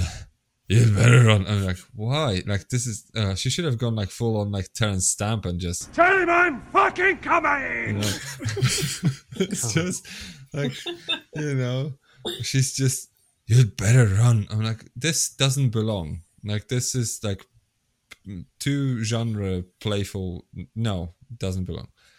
And the worst is just when Ewan McGregor as a villain, just in general, is just such a cop out. Like, he doesn't really. I mean, I know he's supposed to be the sort of the guy who just gives out orders, and he's this weakling Peter Fonda standing from the Limey because he's just like breaks his leg and just got, and then just she doesn't even. She doesn't see him as an equal because she has to shoot Fassbender in the face just in case he gets up because when he does, he's going to ruin her day again, right? So she doesn't even have to. It's just, you go and drown because the tide's coming in. Blech, fuck off. But then in the Bill Paxton house, he kills Channing Tatum and Bill Paxton's watching. He's a witness. Yeah. I mean, like from a story standpoint, if we're in the sort of the realistic sort of side of things in here. Like, this is an anti-spy movie where these things happen as though they were happening for reals. Ewan McGregor should have put a bullet in Bill Paxton and blamed it on Gina Carano or whoever, and just I don't know. But he's a loose end, and he's a witness who's seen a guy who's allegedly a highly ranking officer in some kind of company, or I don't know. And then he's now has a witness to him murdering his employee. I will say, that's something I thought about too. And he turns the gun and he points it at Paxton, and you can tell for a few seconds he's thinking about it. Mm-hmm. He's thinking about it, and realistically, he could have. But this is the reason why I think he didn't. He's like, I've already pissed her off so much. If I kill her dad, because like he killed Tatum, he didn't know they had a relationship. He didn't know there were any emotional stakes or connections between the two of them that would mean anything. But I think that, so you see him for like maybe a few seconds where he's like, I'm going to shoot Paxton. And he's like, wait, I'm a coward. Bye. And then he runs off. I'm just so bad. I mean, you could have just shoot him, and then she's still going to come after him and kill him. Yeah. He's a coward. At the end of the day, it's all about self-preservation. And I can kind of get like, what can I get away with? I feel like with him, that's where it always comes from. Not to say he's like a deep character or anything like that, but it's always like, how can I save my own skin? Because I think if he had killed her daughter, she wouldn't have been on the balcony being like, you better run. She probably would have been running after him. Yeah. And it would have ended the movie a lot earlier. I agree with you. I think it's an idea where he actually gets the only part of common sense where he's like, if I kill him, I'm going to have a fate worse than death. And I think he knows that. Yeah, she wouldn't have let him drown, that's for sure. Oh my God. I think she should have like intermittently let him drown and for about a couple of hours as well. He's supposed to be a professional. He should have known. I agree with you. He should have known better. Kill Bill Paxton. I said as well, Jakob, that I was surprised that they didn't do that in the film as well, and I think that's probably a reshoot as well. It feels strange not to have done that. Good point. So that's mine. For a film about loose ends, there's a couple. All right. For me, the deer, the deer doesn't bother me, but the deer doesn't do anything. It's sort of because pointless. It dies. Yeah, so it's sort of meaningless. Yeah, so there's that. The two cops in the car with Carano, they're sort of stiff, to be honest. And listen, Wonder Woman, you need to sit back. Wonder Woman, that's what they call her. God, thank you for remembering. Okay, there's something kind of derogatory that they said. Yeah, so she speaks in their lingo. It's like, follow your protocol, watch your 6. I don't know, 10-4. I'm on a 10-24 or whatever. It's just like, okay. Well, yeah, she tells them, follow your protocols and everything, but this is what you should watch for. And, so she clearly knows the field and the lingo, but sit back. She clearly doesn't know that if she tells them what to do, they're not going to listen because they're just these macho assholes. Mm-hmm. Yeah, but yeah. So anyway, there's that moment, those guys. And I guess my number one, because honestly, I really like this film. Hard to find anything, but Matthew Kassovitz, he doesn't have much of a presence. He's sort of he has a weird, awkward presence to me that I just didn't really groove on. Like, I know he's not a throwaway character at all, but he's just there to serve a quick purpose, and he sort of had a weird air about him. So anyway. So those are mine. We have reached the end of our discussion on Haywire. Oh, the soundbite wasn't ready. Oh, good. Haywire is streaming on Netflix and Super Channel in Canada. In the US, it's streaming on Stars and DirecTV. In UK and Ireland, it's streaming on Sky, and I think a lot of and Now TV. Yep. Okay. Yep. And a lot of rest of Europe, it's not streaming easily anywhere. Like Italy, Portugal, it's not streaming. It's streaming in France on Prime. But anyway, it's out there. It's available. You can get it on physical media as well. There are DVDs and Blu-rays that are easy to find. Haywire, the band, have reunited for this summer. If anyone cares at all, they will be at Rockin' the Rock in Little Current, Ontario on August 11th, and Maple Ridge Rocks, that concert in Maple Ridge, BC on August 13th. Just saying. So if I'm in Canada, I'm gonna come. Oh God, no! I think that's the most appalling sound that Just it's an irregular rotation. Did you hear the ambulance pull up? You can find me on Twitter and Letterboxd with the username @JackLukeSharp. Brilliant. Hillary, where can our listeners track you down and your stuff?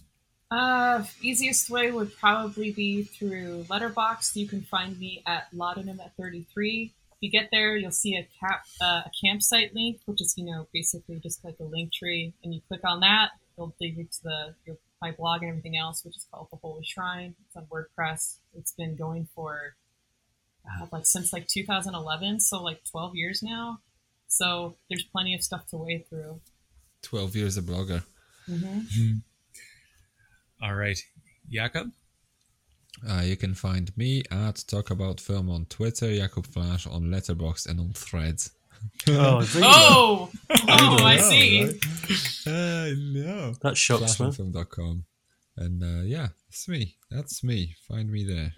Brilliant. You can find me on Twitter at Randy Burrows. You can find me on Letterboxd at Bratch7. You can find me on clapperltd.co.uk.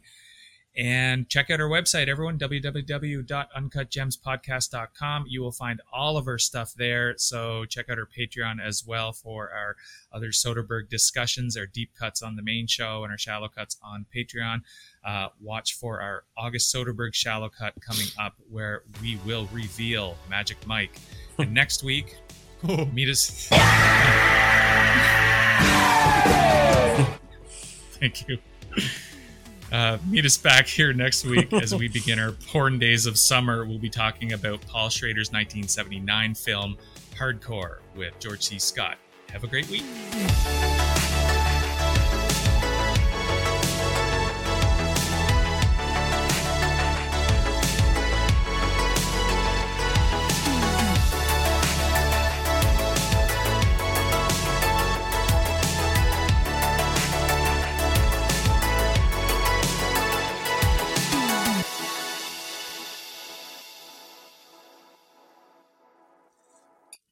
Shit.